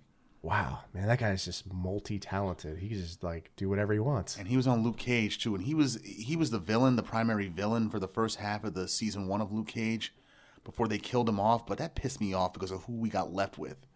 The villain that we got left with, Diamondback, he was nothing compared to Mahershala Ali's Cottonmouth. He had like a certain New York, like a black New Yorker swagger about him. Like the kind of thing you'd expect to hear in a rap lyric from like Biggie, who incidentally, his Mahershala Ali's character has a portrait of in his office in Luke Cage season 1. I got to check that show out. Is that Showtime or not Netflix? Netflix. It's one of Marvel's Netflix shows. And yeah, it's definitely rated R too. And they got season 2 coming out on June 22nd as well. All right. And it has a bigger hip hop influence on it than season 1 had, because they had, sorry to go off on a tangent. For Luke Cage, they had They had every episode of the first season was named after a Gang Starr song, and they had Method Man as a guest star as himself in there. Season 2 is they're gonna have every song named after a Pete Rock, CL Smooth song. Every episode named after one of their songs. Rakim is supposed to be in there, and it's supposed to have a bigger influence courtesy of the showrunner, Coker, I think the name is. Okay. Yeah, I definitely have to put that on the list of shows that I need to see, including Power, which you mentioned previously. And Snowfall on Netflix. Snowfall. I'm on FX, my bad. FX, yeah. That's the John Singleton show? Yeah, about the crack cocaine rise in South Central back in the 80s. He did... Dead Presidents, right? John Singleton, or am I totally botching that? He did Poetic Justice, Boys in the Hood, Shaft, Baby Boy. Okay, I'm thinking of another director then. I think the Hughes brothers did Dead Presidents, I think. Okay, all right. So we go to the song by Lara Lynn in the episode number 1, The Western Book of the Dead, My Least Favorite Life.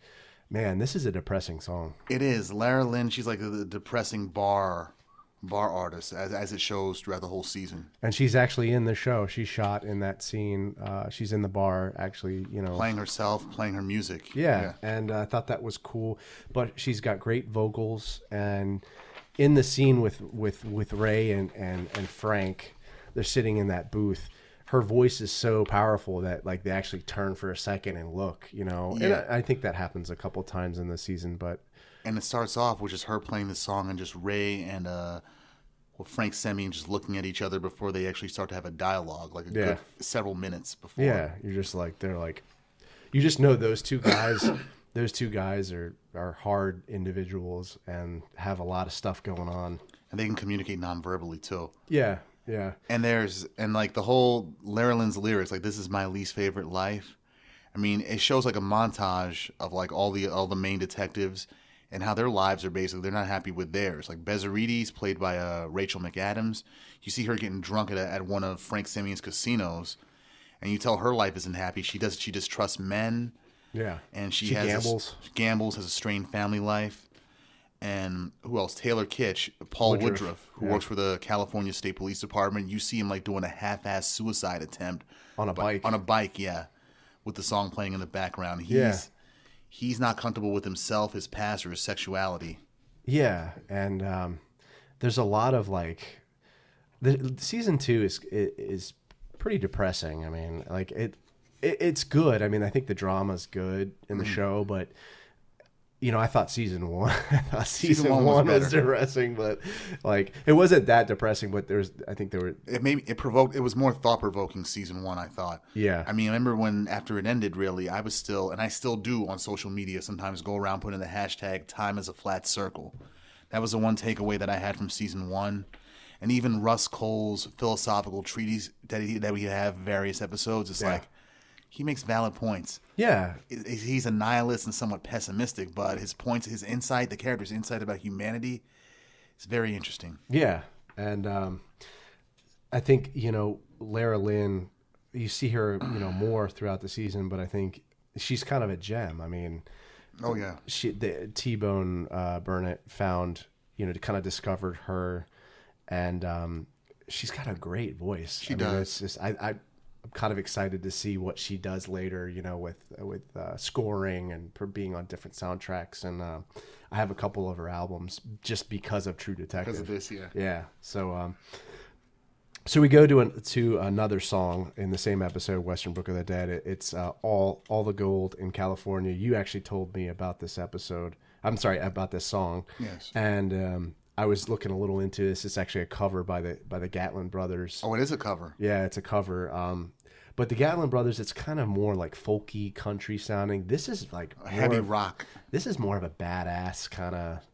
I like it more. Maybe I'm just a little bit more of a rock guy. I don't know, but it just has more of a hardcore kind of feel to it, like hardcore rock or hard rock, and it goes with the title of the episode, The Western Book of the Dead. Yeah. And all the gold in California. It's like California's a gold mine, as we see later in the episodes with the rail corridor. Yeah. Everybody trying to get a piece of that. Yeah. And I think it works perfectly with the plot. It's a cover done by Nick Cave, I think, and Warren Ellis.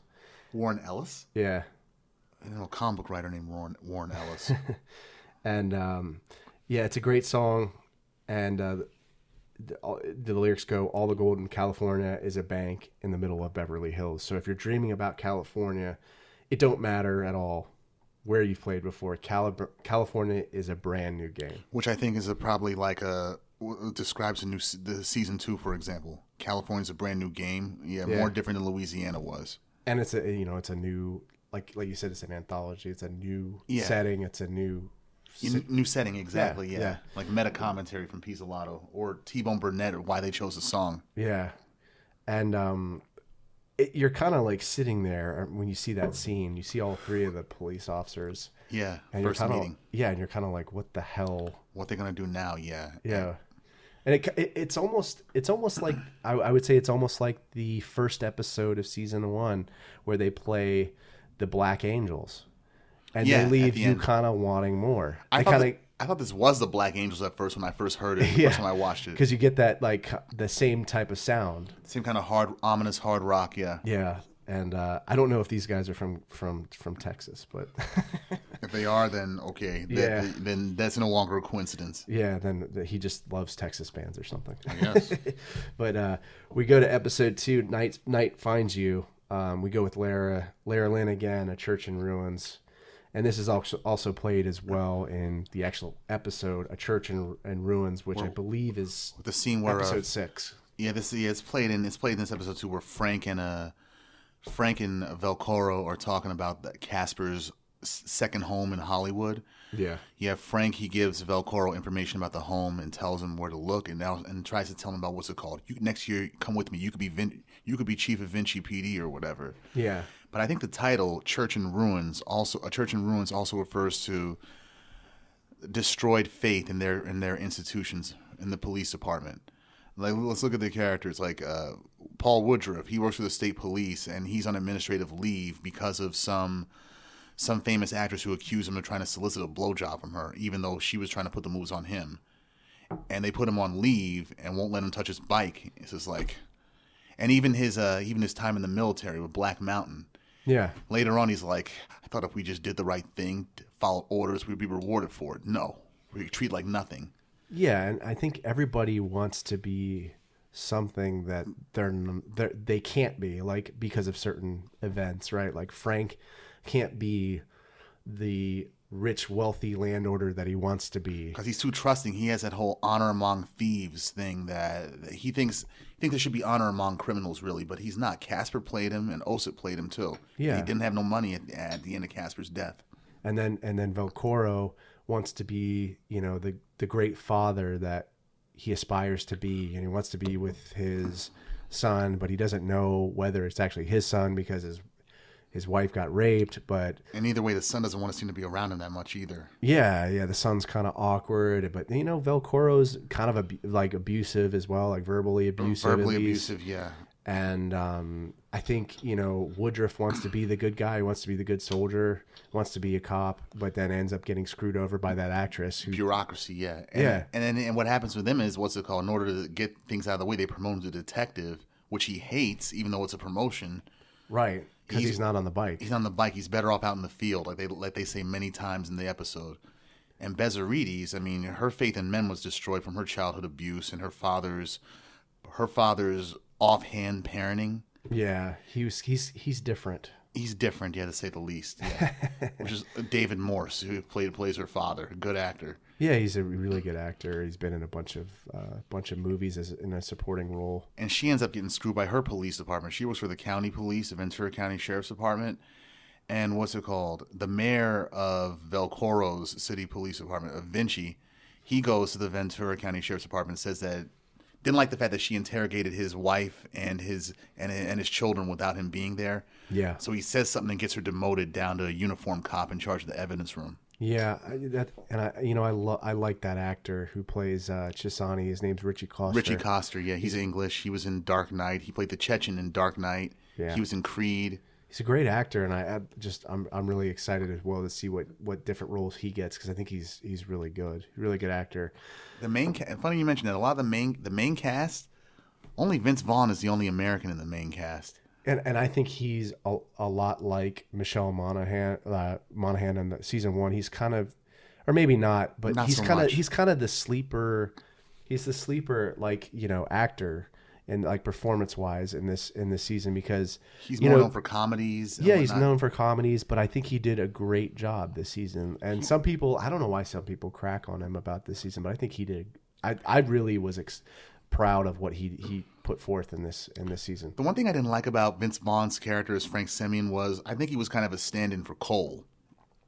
Because you see how he always tries to use large SAT words. He uses them correctly, right? But I think he just does it to show off how smart he is at times, and go off into some kind of reflective philosophical tangents and whatnot, like Cole used to do. I don't think he's as eloquent as Matthew McConaughey in reciting those. It sounds forced. Yeah.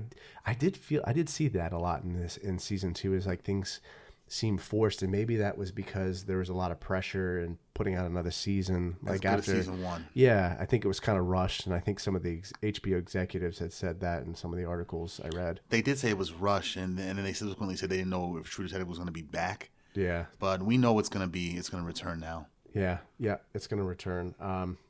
So we go to the next track in episode 2.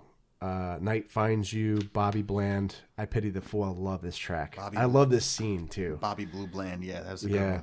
Considered the Frank Sinatra of blues. Mm-hmm. And this is a great scene. Velcoro is instructed by Frank Simeon to investigate this house. Casper's house that he had out in Hollywood. Yeah, that it was different from his main residence, a mansion that he had in Beverly Hills. Yeah. This was a house that he basically took hookers to. Yeah, and he walks in, and you hear this song on the radio, and you just know something's going to happen, but you don't know what's going to happen or when. Yeah. Or when it's going to happen. He finds the camera in that closet, and then you see the person with a bird mask right behind him with a shotgun. But what's it called? He doesn't. He knows the person's. He doesn't know. He knows the person's there. Velcoro just keeps walking. Then he pulls out his gun, turns around rapidly, and gets hit with a shotgun blast. And you're like, "Oh crap!" Are they gonna kill him off this early? And then he walks up to him and shoots him again, point blank range with the shotgun. It's like, how could this guy live? Yeah, you know. Mm-hmm. And the song itself, I pity the fool. I look at people. I know what you're wondering, what they're doing. They're just standing there, and that's exactly what the killer was doing. He was just standing there behind him, and then he turns. And by extension, the whole Vinci Police Department too. I mean, they know. Holloway and Burris, the heads of the Vinci Police Department, they know why Casper was killed, right? And what's it called? They're using Velcoro to steer the direction away from them, playing him for a fool pretty much. And that's why they were telling him land deals are not going to solve this case. Pin it on a hooker or something. Yeah. And, you know, I think this episode is like, it's kind of like in this sequence, it's kind of like that oh shit moment where he gets shot and you're like, oh shit, they just iced one of their characters like The Sopranos, right? Yeah, or Game of Thrones, yeah, all early and shit. Yeah, and you're like, man, they're gonna ice Colin Farrell early on in the show. Early on, that's what I thought. Yeah. Yeah, and I was like, damn, it's getting real. It's getting crucial, yeah. Yeah, and then we transition to episode 3. This is kind of where I really like Pizzolatto's writing because it's like so dark and twisted and. He's wearing messed up. This season, especially this scene right here, where the episode starts out at in the bar, Ray's dream sequence, with that Conway Twitty lookalike. He almost looks like Elvis. Yeah, he does. Yeah, he does. That's who I thought it was. Like, who was actually? I thought he was doing like an Elvis cover or something. But I've been watching Twin Peaks that whole season, the old series and whatnot, and. This scene right here, I'm like, okay, Pizzolatto, along with Damon Lindelof, they have a lot of David Lynch influences on them to make this that surreal. Yeah, and so the song is done by Conway Twitty. It's called "The Rose," and it's we have the dream sequence. So it is. I don't know the actor who plays his father. Fred Ward. Mm-hmm. So it's Fred Ward and Colin Farrell, Ray Velcoro, and his dad sitting in this booth in the same bar. That Ray goes to continually. Yep. And so he's sitting there and this song is playing and Ray looks down. He's talking to his dad. He looks down and he's got a big shotgun blast right in his chest. So he's bleeding. And this song's playing. It's kind of I don't know, contradictory. Maybe that's the better word for it because it's a son and father talking in a booth. And it's a song about love, but that ain't the topic of discussion. It's not the topic of discussion, and I think it's premonition. It's actually completely the opposite. Velcoro's father is essentially telling him, they're talking about their estranged, I guess difficult relationship, and he's saying, you were.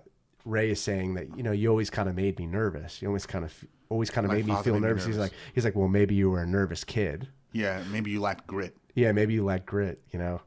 And you would think they'd be talking about something like, oh, it's nice to see you. Kind of like it's not fatherly at all. It's not fatherly at all. Nah, it's like, and Ray he has more questions. He's talking about the trees. You're running. You're not fast enough. Son, they shoot you to pieces. Yeah, he's essentially telling his son how he's going to die. It's pretty fucked up, for lack of a better word. It is. But like I said too, because the whole sequence of I don't know what the hell they were talking about at first neither. That's why I kept thinking it's like that Red Room or whatever from Twin Peaks. Yeah, where David Lynch has like a talent for being very surreal and keeping the audiences in the dark until the very end with very weird shit. And Pizzolatto, he was wearing that David Lynch influence on his sleeve for entire season 2. Yeah, and I mean, you look at the lyrics. Some say love is a river, that it drowns the tender reed. Some say love, it's like a razor. I feel like, well, that line right there, that's this scene. I mean, it's a razor. He's telling his son, like, hey, this is how these guys are going to kill you. Yeah, basically the word for exactly how it happened too. Yeah. Yeah, and then we go to. Well, I mean, then we realize, in episode 2, he wakes up, and that's the song that's playing. Episode 3, yeah. Episode 3, yeah. He wakes up, and it's actually the song that he hears while he's, knocked out. Knocked out, yeah. He wakes up and finds he pissed himself, and he only got hit by, those riot rounds. Riot rounds, yeah. Yeah. But they still hurt, though. But I was like, damn, you in a riot round at that range? At that range, yeah. Yeah, it didn't even penetrate. It didn't even kill you. Left you worse for wear for the whole episode, though. He couldn't even run without his ribs being in pain and whatnot. Yeah. And that doctor was like, how much do you drink? Yeah. All that I can. All that I can. And he's like, do you want to live? And then he looks at his x-rays of his chest, and then it fades out to Bezzarides and Woodruff in the car talking. Yeah. It's like you really feel for this guy because it's like he's like such a burnout. He is. It's like, why are you even still a cop for? Yeah. And you live right next door to the police department you work at. Yeah. I know. It's like this guy is, he doesn't really have much No, he doesn't except have the much. son. That's all he has to live for, yeah. So we go to episode 4 here called Down Will Come. Lara Lynn, It Only Takes One Shot. This is another thing I like about season 2 is that they introduced a little bit more action sequences. Oh, they had to compete with that tracking shot from season 1, episode 4. And it's nice how they parallel it with season 4, the second season too. Yeah. It reminded me a little bit of Heat, like that gun battle. Oh, they yeah. had the bank robbery, and they go in just totally unprepared. They didn't know. I mean, the whole day was a setup on both of their parts. I mean, the Lido Amaria, the meth, the criminal who they thought, used hookers to rob Casper's place. The place he was staying at when they push up on, that was a meth lab. They didn't know that. Yeah, so they end up shooting and having a big shootout and blowing up the whole warehouse. The whole building, yeah. And the shootout on the bus, too, where he actually just killed people on there and used human shields. Yeah, it was, again, like Heat, where Sizemore picks up the girl and tries to use her as a human shield. Yeah. And they just went in totally unprepared. I mean, they didn't have a SWAT team. They didn't have... The whole thing was a setup, really. Even right before when they're all getting prepared in the Vinci Police Department, Lieutenant Burrs, he dryly and more tellingly asks, is all this manpower really necessary? Yeah, and then they're all like, when they leave, they're like, let's be safe out there. And you're like, And then Burrs and Holloway look at each other like, y'all are... this. Looking back, it's like they knew. They set the whole thing up. Yeah. Like getting rid of all evidence of a 23-year-old robbery. So then they have that big shootout, and you realize just like, I think what was interesting is like the shootout. You realize they end up shooting one of the detectives ends up shooting a civilian. Yeah, they're just like you. I think that some people were like, "Oh, this is kind of stupid." I think watching it because they're like, "Oh, these detectives aren't trained." But yeah, detectives are not SWAT teams. They're not SWAT teams. They're not marksmen. I mean, like some of them are. Some of them are, but I mean, it's not like they had rifles, like high-powered rifles or snipers. These are not Dirty Harry. Yeah, these aren't like, ex-military guys. These are investigators. Well, Woodruff, he is. Woodruff, yeah, I forgot. Yeah, Woodruff was a contract. And it showed. It showed that whole shootout, yeah. It showed the entire scene pretty much. Yeah, he had people's back left and right. It's like, this dude's, as Velcro described him, like, several months after that shootout, it's like he was a fucking god warrior that day. Yeah, he was the Iceman. Like, I mean, he stayed cool and cool calm. Under pressure. He's been in that kind of shit before, yeah. Yeah, so, and I think we go to that song by Lara Lynn, It Only Takes One Shot.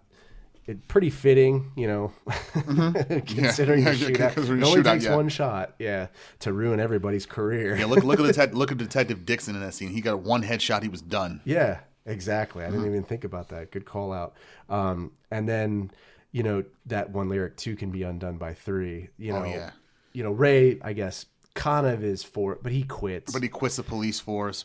But Annie and Paul really get demoted. Bezzarides, she maintains her rank as sergeant, but she's a uniformed sergeant now in the evidence control room.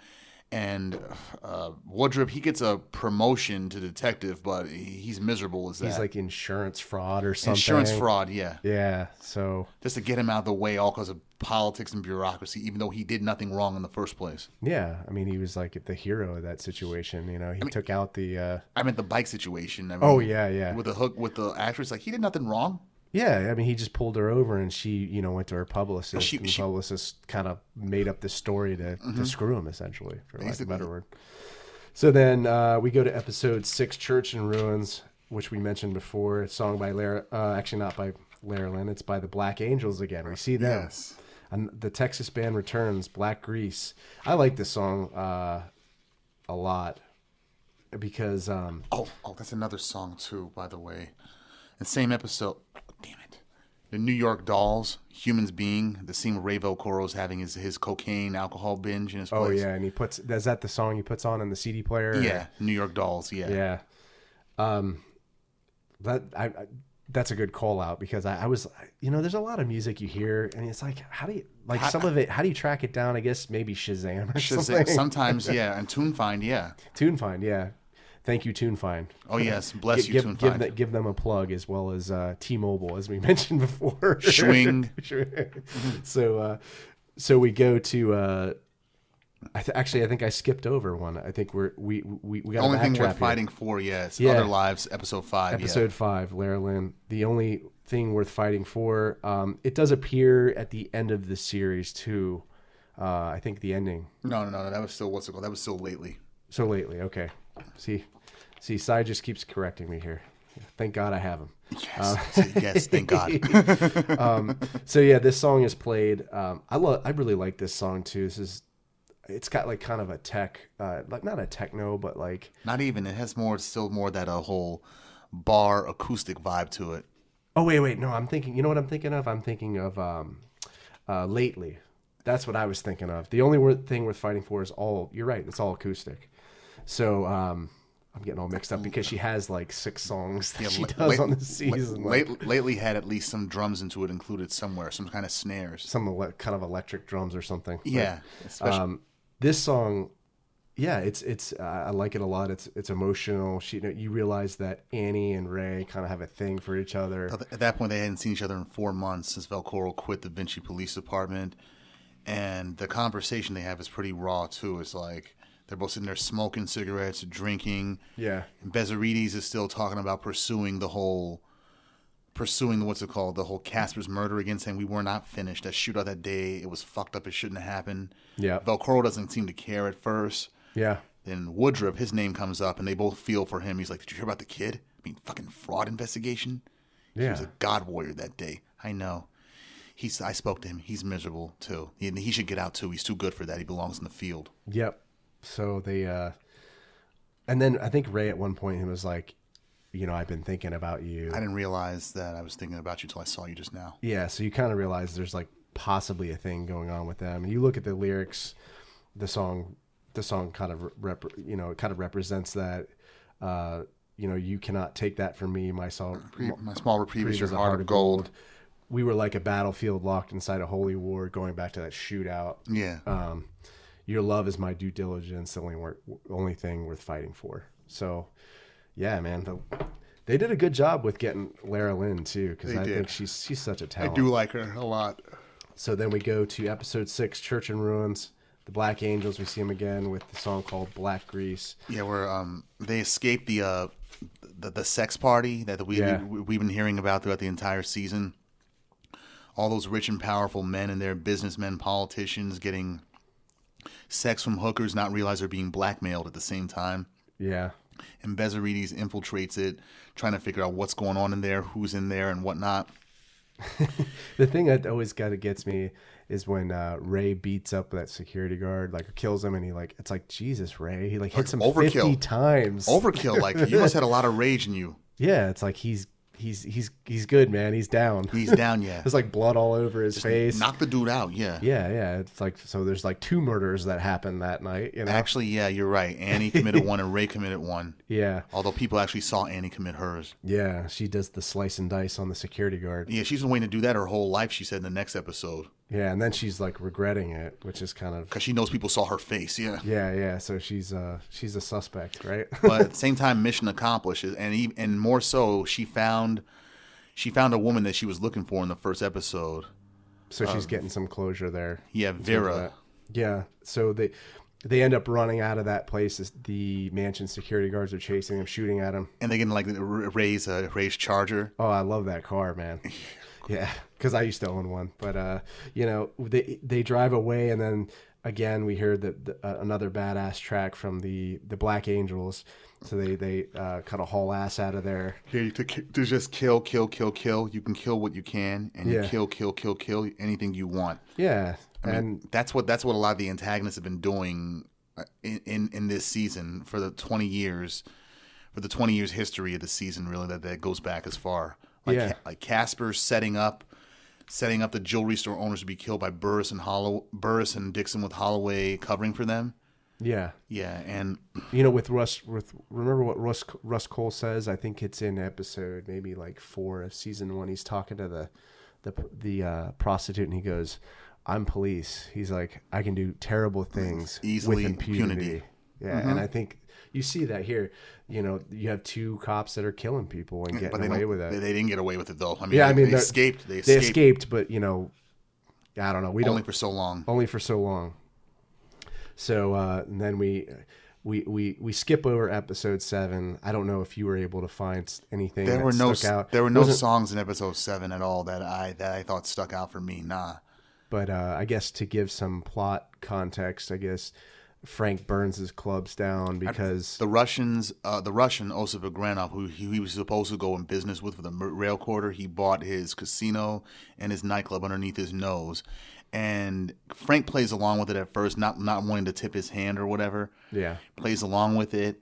And then decides, you know what, fuck it. If I can't have my club or my casino, neither can you. So as an act of 2 middle fingers, he takes all his money out of there and burns both down. Yeah. Yeah, it starts to get real. and as far as the plot goes, the murder mystery about who killed Ben Casper and why, that becomes more in the focus too. We see the conspiracy becomes unraveling more. And we start to realize that Blake had kind of a part in undermining Frank and his operation. And they alluded to that more earlier, like in the previous episode. He was at the sex party too. He was at the sex party introducing Geldof, the attorney general, to hookers and being around McCandless, the CEO for the Catalyst Group, Holloway, Tony Chisani, who helped set up the sex parties with Casper, and the attorney general, who's Geldof. who's running for governor. Yeah, we saw him pair him up with a hooker. Yeah, and that's disturbing. That is, yeah. But they got blackmail material on him to keep him in line, though. Yeah. And what else? What else was it? Blake. Before that, a few episodes before that, we see him drop off some hookers from the plastic surgeon Pittler.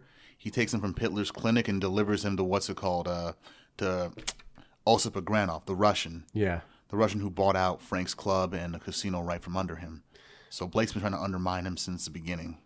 Yeah, and then we find out also that the detectives, Chief Holloway, yeah, the chief of and the Burris police were actually like former LAPD police officers, as well as Dixon, who we didn't really mention as much in this podcast episode, but to give you some context, he's killed in that shootout. And he was a Vinci the police detective as well when we first saw him in the first episode. But we find out he's a corrupt cop with Burris and Holloway. And Casper, they all worked in the same precinct in the LAPD back in 92. And Casper, the guy who was killed, and that's another thing I want to talk about too. Casper's death, the fact he's been a dead body this whole season, is also indicative of Pizzolatto's David Lynch influence. Laura Palmer from Twin Peaks, she was nothing but a body and a name throughout the entire series, and the entire series about who killed Laura Palmer. Yeah. Well, I think that's a great call out. I also think the fact that this season there's so many twists and turns. It was, yeah. I mean, I was in the same boat as everybody else when season 2 first aired. And when it ended, saying, what the hell is this? I mean, not even talking about that it wasn't as good as season 1. That was a given going in. We knew that going in. But the plot, the characters, it felt all over the place on my first viewing of it. And it led me to be just as dismissive as a lot of people still are of that particular season. Then I viewed it again a week later when I had a day off, when it was all on demand. I'm like, let me just see how this goes together, put it together. And my conclusion is, season 2 is good in its own right. It's not confusing for me now anymore, but it's good in its own right. It stands alone.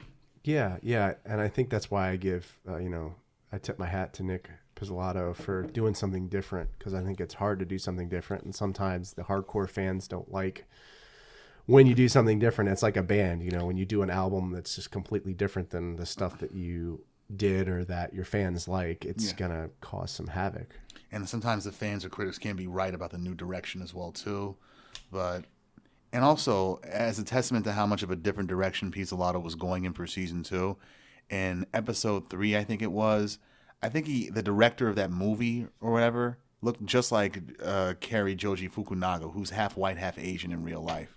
Yeah, and there was some rumor mill about that in some of the on the internet about he was taking jabs at At that Fukunaga, direct, which I thought was like, it's like, really, I'm like, I can see why people would think that, and given what we know about their relationship from season 1, it was like, it's nothing really that's been confirmed. Yeah, and it's kind of like scuttlebutt, I think. Like, it's just, it's like, why would you take a jab at a guy like that? I mean, he's a talent. I think he was a huge part of the success of the first season. And if it is a jab, then maybe he could take a joke too if he comes back for season 3. Yeah.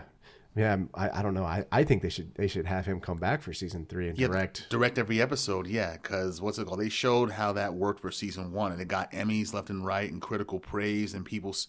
And personally, he's the reason why I think season 1 still has replay value the way it does. Yeah. I think season 1, excuse me, kind of stands season right. What am I? I can't talk today. It's probably because I'm on vacation, but it stands on its own right. Right. So yeah. So we go into the last episode of Omega Station. Lately was used twice in the episode. Once where in the montage where Vince Vaughn's character is preparing for his gun assault on the McCandless Ranch in Osip, and when Velcoro, Colin Farrell's character, is going towards that new train station to intercept Lenny Osterman from killing Bill Holloway, the chief of police. So we find out that through the twisted plot, the LAPD detectives Dixon and Burris. Holloway was their watch commander when they were LAPD for Dixon and Burris, and Casper, he worked at the same precinct as an accountant doing internal audits. And the reason for the robbery in 92 was because Casper, he was having an affair with Margaret Osterman. Margaret and her husband, Lenny Sr., they owned Sable Fine Jewelers, a jewelry store in Los Angeles. Casper was having an affair with the wife for years, and that resulted in the girl, Laura/Erica. She's his illegitimate daughter, but of course that wasn't known until Holloway reveals it later in the final episode. But he continued his affair with her even after he got her pregnant and the child was born. But when he got her pregnant again, Casper just wanted to break it off. But she was like, I know too much about you, dude. So then Casper was like, oh, you do? Okay. Holloway, Burris, Dixon. Kill that bitch. So essentially they robbed the store. They robbed the store under the cover of the Rodney King LA riots back in April of 92.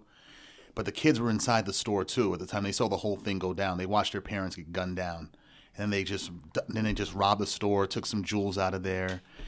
And they used the jewels. They gave the jewels to Casper, some of the jewels to him, cashed them for themselves as well, and used it to buy their way into the Vinci power structure. That's how Holloway became chief, Burris became his lieutenant, Casper became city manager, but Dixon, he burned through his cut of the money, which is why he was a regular detective the entire time. He was like a kind of a drunk loser. Yeah, pretty much, yeah, but he was still pretty smart, still keeping tabs on people. Yeah, I guess, and that explains how he found those diamonds, right? Like, he was like looking for the diamonds before the detectives even knew about them. Yeah, gotcha. He was thinking he could use them as leverage to get some money for himself. Yeah. Wow, this story isn't complicated, right? Like the plot. But you explain, yeah. It's way more complicated than that too, especially with back characters like the Chisanis, Pitler, and how they fit in. Yeah, exactly. And Omega Station. Do you think they named that because of the shootout in that train station, or Omega Station? Omega meaning Greek for last, right? Yeah, I think so. Alpha being beginning, Omega meaning last. Yeah, maybe that was it. Yeah. Maybe that was why they named it. But lately, Last Stop. Yeah, Last Stop. Mm-hmm. And I think this song lately has that electronic beat. Fits in really well with that scene where they have the shootout. Bezzaridi pulls Velcoro, saves Velcoro. Yeah, she shoots Burris. Yeah. Yeah, and kind of the lyrics highlight that kind of dark ending for everybody, right? There's no future, there's no past. In the present, nothing lasts.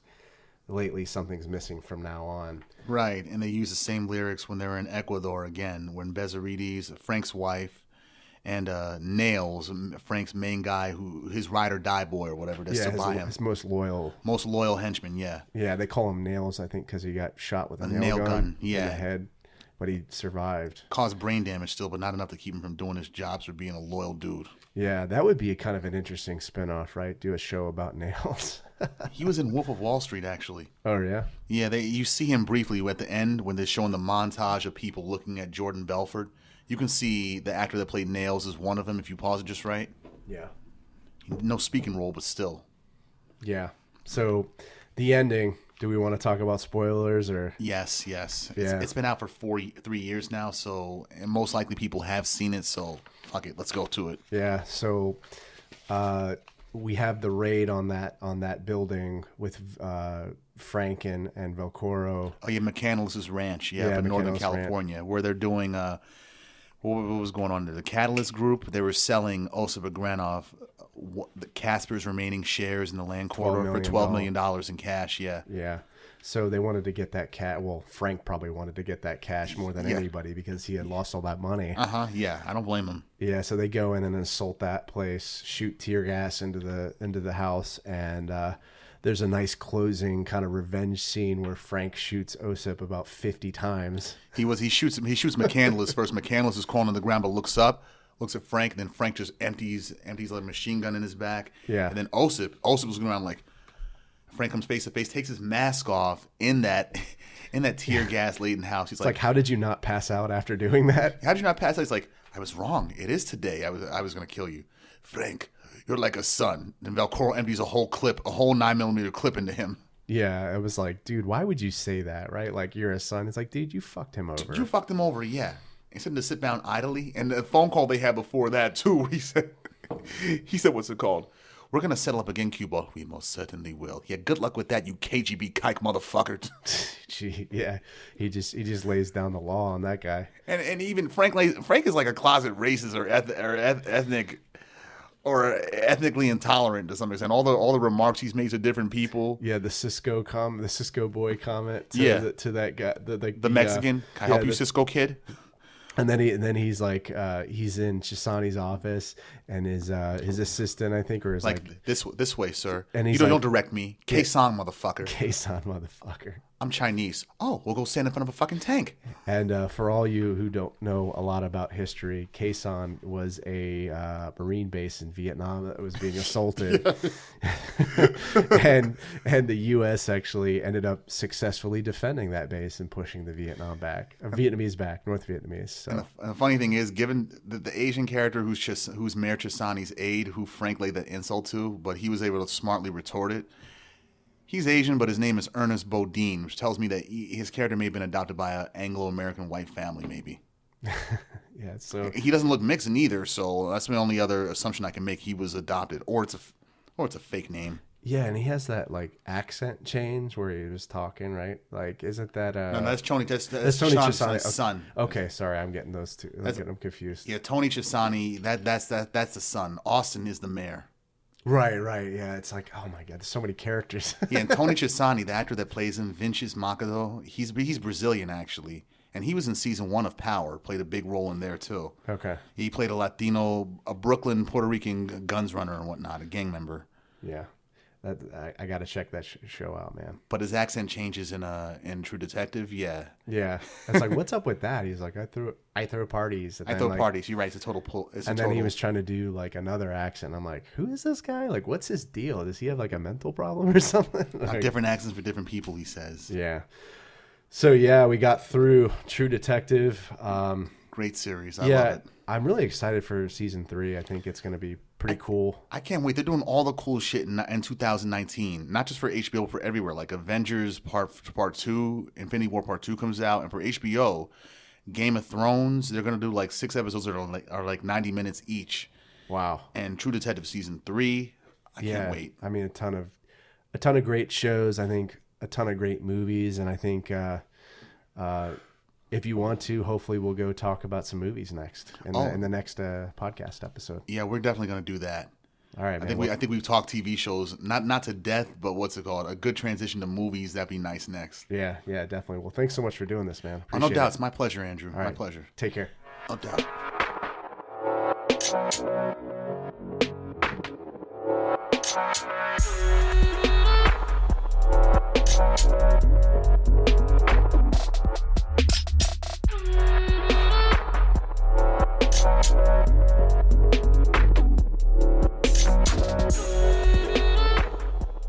podcast is available on iTunes, SoundCloud, Acast, Google Music, Stitcher. So if you don't mind, please leave a review and give me some feedback. I'd really appreciate that. If you'd like to connect with me on social media, I'm on Facebook, Twitter, Instagram. I'm also on Untapped. My username is Brewtuned. This is Andrew signing off. Cheers.